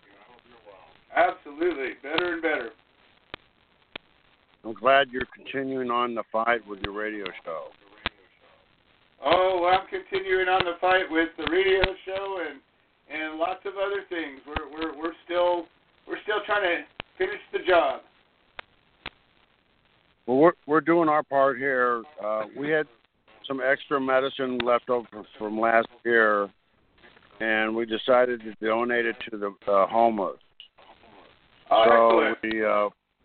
So we bagged it up and drove around Sacramento and donated to the homeless. Now you weren't worried about getting it tested and making sure that it didn't have any chemicals or pesticides or mold on it. You didn't worry about not paying your taxes on it or any of that. Was it after 10 p.m.? Well, it was certainly non-union pot, and you're non-union. Wasn't Excellent. Well, and again, I'm being horribly sarcastic about that. I commend you guys for doing that. And you know what? Well, that's true. That's what happens when we just are allowed to grow the plant just a little bit, and you'll always end up with more than you need, and you can give some to the people that need it, and it's really no big deal. Well, people have been smoking marijuana for thousands of years without complications, and there may be some new complications from some of these pesticides, but those haven't actually been demonstrated yet. And so usually if you know the grower, you're safe to smoke any pot. And so we know the grower, and he grows organically, and so we're safe in giving this safe medicine out to people who need it. That's a good point, Doc. Yeah. I couldn't agree more. Yeah, so we're talking about Masters in Growing. Quake Canaan right here has grown for 25 years. And hi, Joe. Hi, Liz. Coffee Cardio. How's it going? Love you guys. It's going great. Celebrating Donna's birthday. Absolutely. Happy birthday, Donna. We're working our way towards it right now. We're out in the lawn. You've been here before, and Alex is up here. And so we're heading to the house now, and I have Ricky here, a friend of Doc's here today, and here's Rocky Flower. You'd like to say hello to the radio show? Hello. Hello. Well, that's Sequoia right here. You know Sequoia. He's really grown up, so. Hello, Sequoia. Yeah, Sequoia, little Sequoia. Boy, here's Alex Lyons, Lucky Lyons. Hey, Alex. How's it going? Top of the miracle to you, Joe, and the Human Solution. Blessings to all the ganja warriors out there on the air. Opa. Yeah. Celebrating old Mama Donna's birthday, Earth Strong, and feeling good in the neighborhood. That's what I like to hear. You got some good rhyming about you today. Yeah, I got a song for you whenever you're ready. Oh, absolutely. Love the song. Yeah, Sequoia's almost walking. He took his first 10-stepper today. Right on. Well, that's when all the fun begins. Oh yeah. He's out of here. Well, I'm sure you get what's coming to you with that one, huh? Oh yeah. Keeping us on our toes. I love it. Well, pray. Let's remember for brighter futures. Say again? Let's pray for brighter futures. Big ups to all the folks about tomorrow. And let's make that happen. That's what I say. Let's make it happen. Yeah. Okay, I'm going to pass it back to Tom. Love you guys. Radio. All right, Tom. Well, you got anything else? Trying to know you.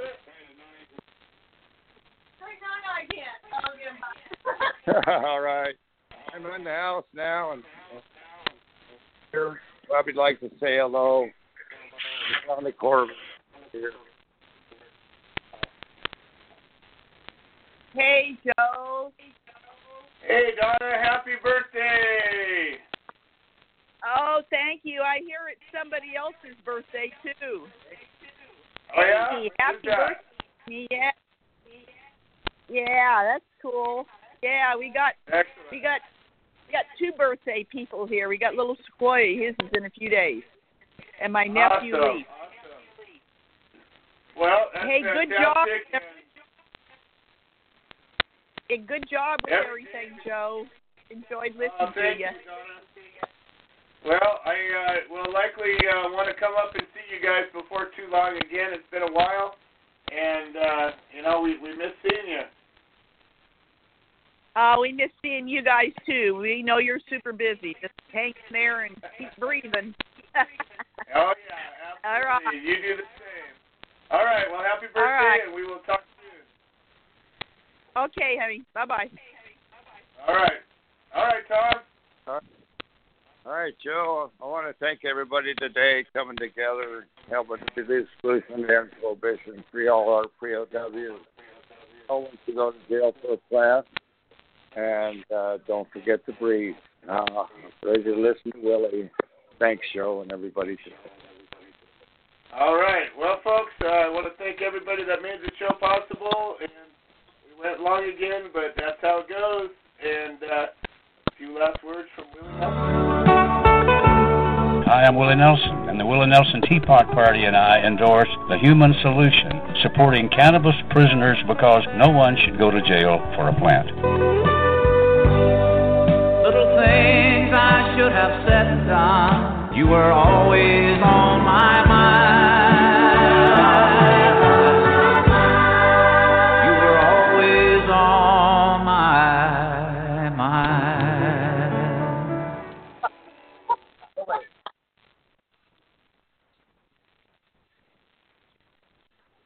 It is Ryan here, and I have a question for you. What do you do when you win?